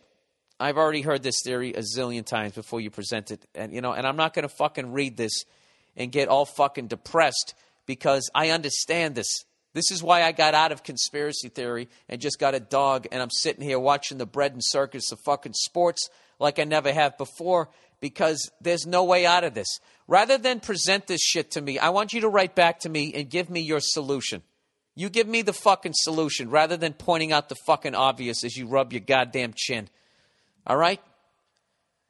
Jesus fucking Christ. All right, sorry. I was having such a great goddamn day. Jeez, we're an hour and a half in here. I'm a long-winded son of a bitch this week. All right, uplifting documentaries couldn't come soon enough on the podcast. Hey there, Billy boy. Love the podcast and all your specials. Can't wait to see you in Dublin in a few weeks. You're a good man. Tell all those other Irish cunts to come out and see this German Irish cunt. We'll all drink some fucking Bushmills afterwards. What do you say? And Irish eyes are laughing. Billy Redface is bright and gay. I got a heartwarming documentary for you. Since Blackfish and Dirty Wars might have got you down a bit. I appreciate that. People, I love when you send the documentaries that are eye-opening and make me feel like I want to kill myself. But also, every once in a while, you got to give me a little sugar. So he goes, they might have got you down a little bit. Here's some uplifting stuff. It's called The Pipe, and it's about a tiny village in the west coast of Ireland taking on a massive oil corporation and winning. Oh, I love it already, even if it isn't true. I love it. It focuses on the community's refusal to have a dangerous pipeline running through their village. It shows the vicious brutality of the cops against the protesters, and in particular, 5 men who go so far as to serve time in prison to get justice. Dude, those guys are saints. That's when you are committed to a cause, all right? And that's when, they should make a movie about you. And then fucking actors who have personal trainers and microbiotic diets, show up with abs and get to play you in your life story, that William Wallace shit, 5 men who go so far as to serve time in prison to get justice. That's fucking, they don't make men like that anymore. Well, I guess they do. They made 5 of them on the west coast of Ireland. God bless them. For once, the people win. And as a recent development in the case has seen, the Shell Oil Company have lost their license for work on the west coast of Ireland. I'm watching that today. Here's the link. It's up on YouTube, everybody. You should check that out. It's called The Pipe. And another one for the full documentary. Oh, I guess, okay, this is the link for the trailer. Is on YouTube. But if you want to watch the full thing, we'll have these links. If for some reason you can't, if you go to surf for shit, you can't find it like I always do. It's called www.filmsforaction.org/watch/the_pipe_2010/ Those are all backslashes, by the way. That is a backslash, right? Yeah, backslash. All right. That's the podcast for this week, everybody. I want to thank everybody who came out to my shows this weekend in D.C., New York, and Philadelphia. It was fucking, I'm going to use the word magical. There, I said it. At the risk of everybody, coming at me in a homophobic way, I don't give a shit. I like the twinkle toes, so come at me that way. I don't give a fuck. All right? It was a magical weekend. I had a great time. And you know what? It's even going to get more, there's going to be even more fairy dust on my career. This weekend, the final leg of the Billy Red State Tour. All right? I am playing in Deadwood, South Dakota, November 15th. November 16th, I'm at the Brady Theater in Tulsa, Oklahoma, and then I'm wrapping it up at the Orpheum Theater in Wichita, Kansas. I will be coming out, taking pictures and signing shit and all that. I apologize to people who came out this weekend to the earlier shows. A couple nights I had early shows, and I can't go out there because it slows shit down, and then I get in trouble with the union because they have to go dark, so I can't go out there and load the other crowd in. So I really feel bad about that because I actually really enjoy going out and saying hello to people. So my apologies to people on the first show of in Philly and in New York. And the second show of the weekend, I actually came out there late because I had a lot of friends and shit coming up there. So I got some guilt about that. But, all right, the Deadwood show, the Oklahoma and Wichita, I'm coming out after all those shows. And whatever you want to do, pictures, autographs, whatever you want to do, I really appreciate everybody coming out. It's been a hell of a fucking year. And there you go. And then I got one more gig, Southern Connecticut State University in New Haven, Connecticut on November 23rd. And after that, I got one last giant tour. And that's when I do the European tour. And I'm going to fucking do my best to fucking murder when I go over there. I'm really I'm amped up for these shows, man. I got to finish strong. And then the last one, the Wiltern Theater in Los Angeles, my home city here. And it's going to be me and the entire Rose Bowl dais is going to be there. All right? The Ocean's 11 of the Rose Bowl. Everybody is going to be there. It's going to be me, Joe Bartnick, Jason Lawhead, and Andrew Themelis. That's it. The 4 horsemen of the fucking Rose Bowl. We're all going to be there, all doing stand-up at the Wiltern Theater to bring in the new year. You know, we'll be smoking cigars, drinking one quick thing of scotch before we go home and go to bed, and then go to see the granddaddy of them all the next day. It's going to be a hell of a fucking night. That's going to be an unbelievable fucking night. I'm calling it right now. If you ever want to see the fucking beautiful knuckleheads that I hang out with, yeah, I'm telling you, go to that show. All right, I'm done with that hyping my own shit. Here's the final thing here. Now that the show's over, don't forget to sign up for your free trial of Hulu Plus. Hulu Plus lets you binge on thousands of hit shows anytime, anywhere on your TV, PC, smartphone, or tablet. Support this podcast and get an extended free trial of Hulu Plus when you go to the podcast page at BillBurr.com and click on the Hulu Plus banner. Or go to huluplus.com/Bill. That's huluplus.com/Bill. Okay, that's the podcast for this week. Have an excellent week. Good luck. God bless. Go fuck yourselves. And I'll see you out there on the road.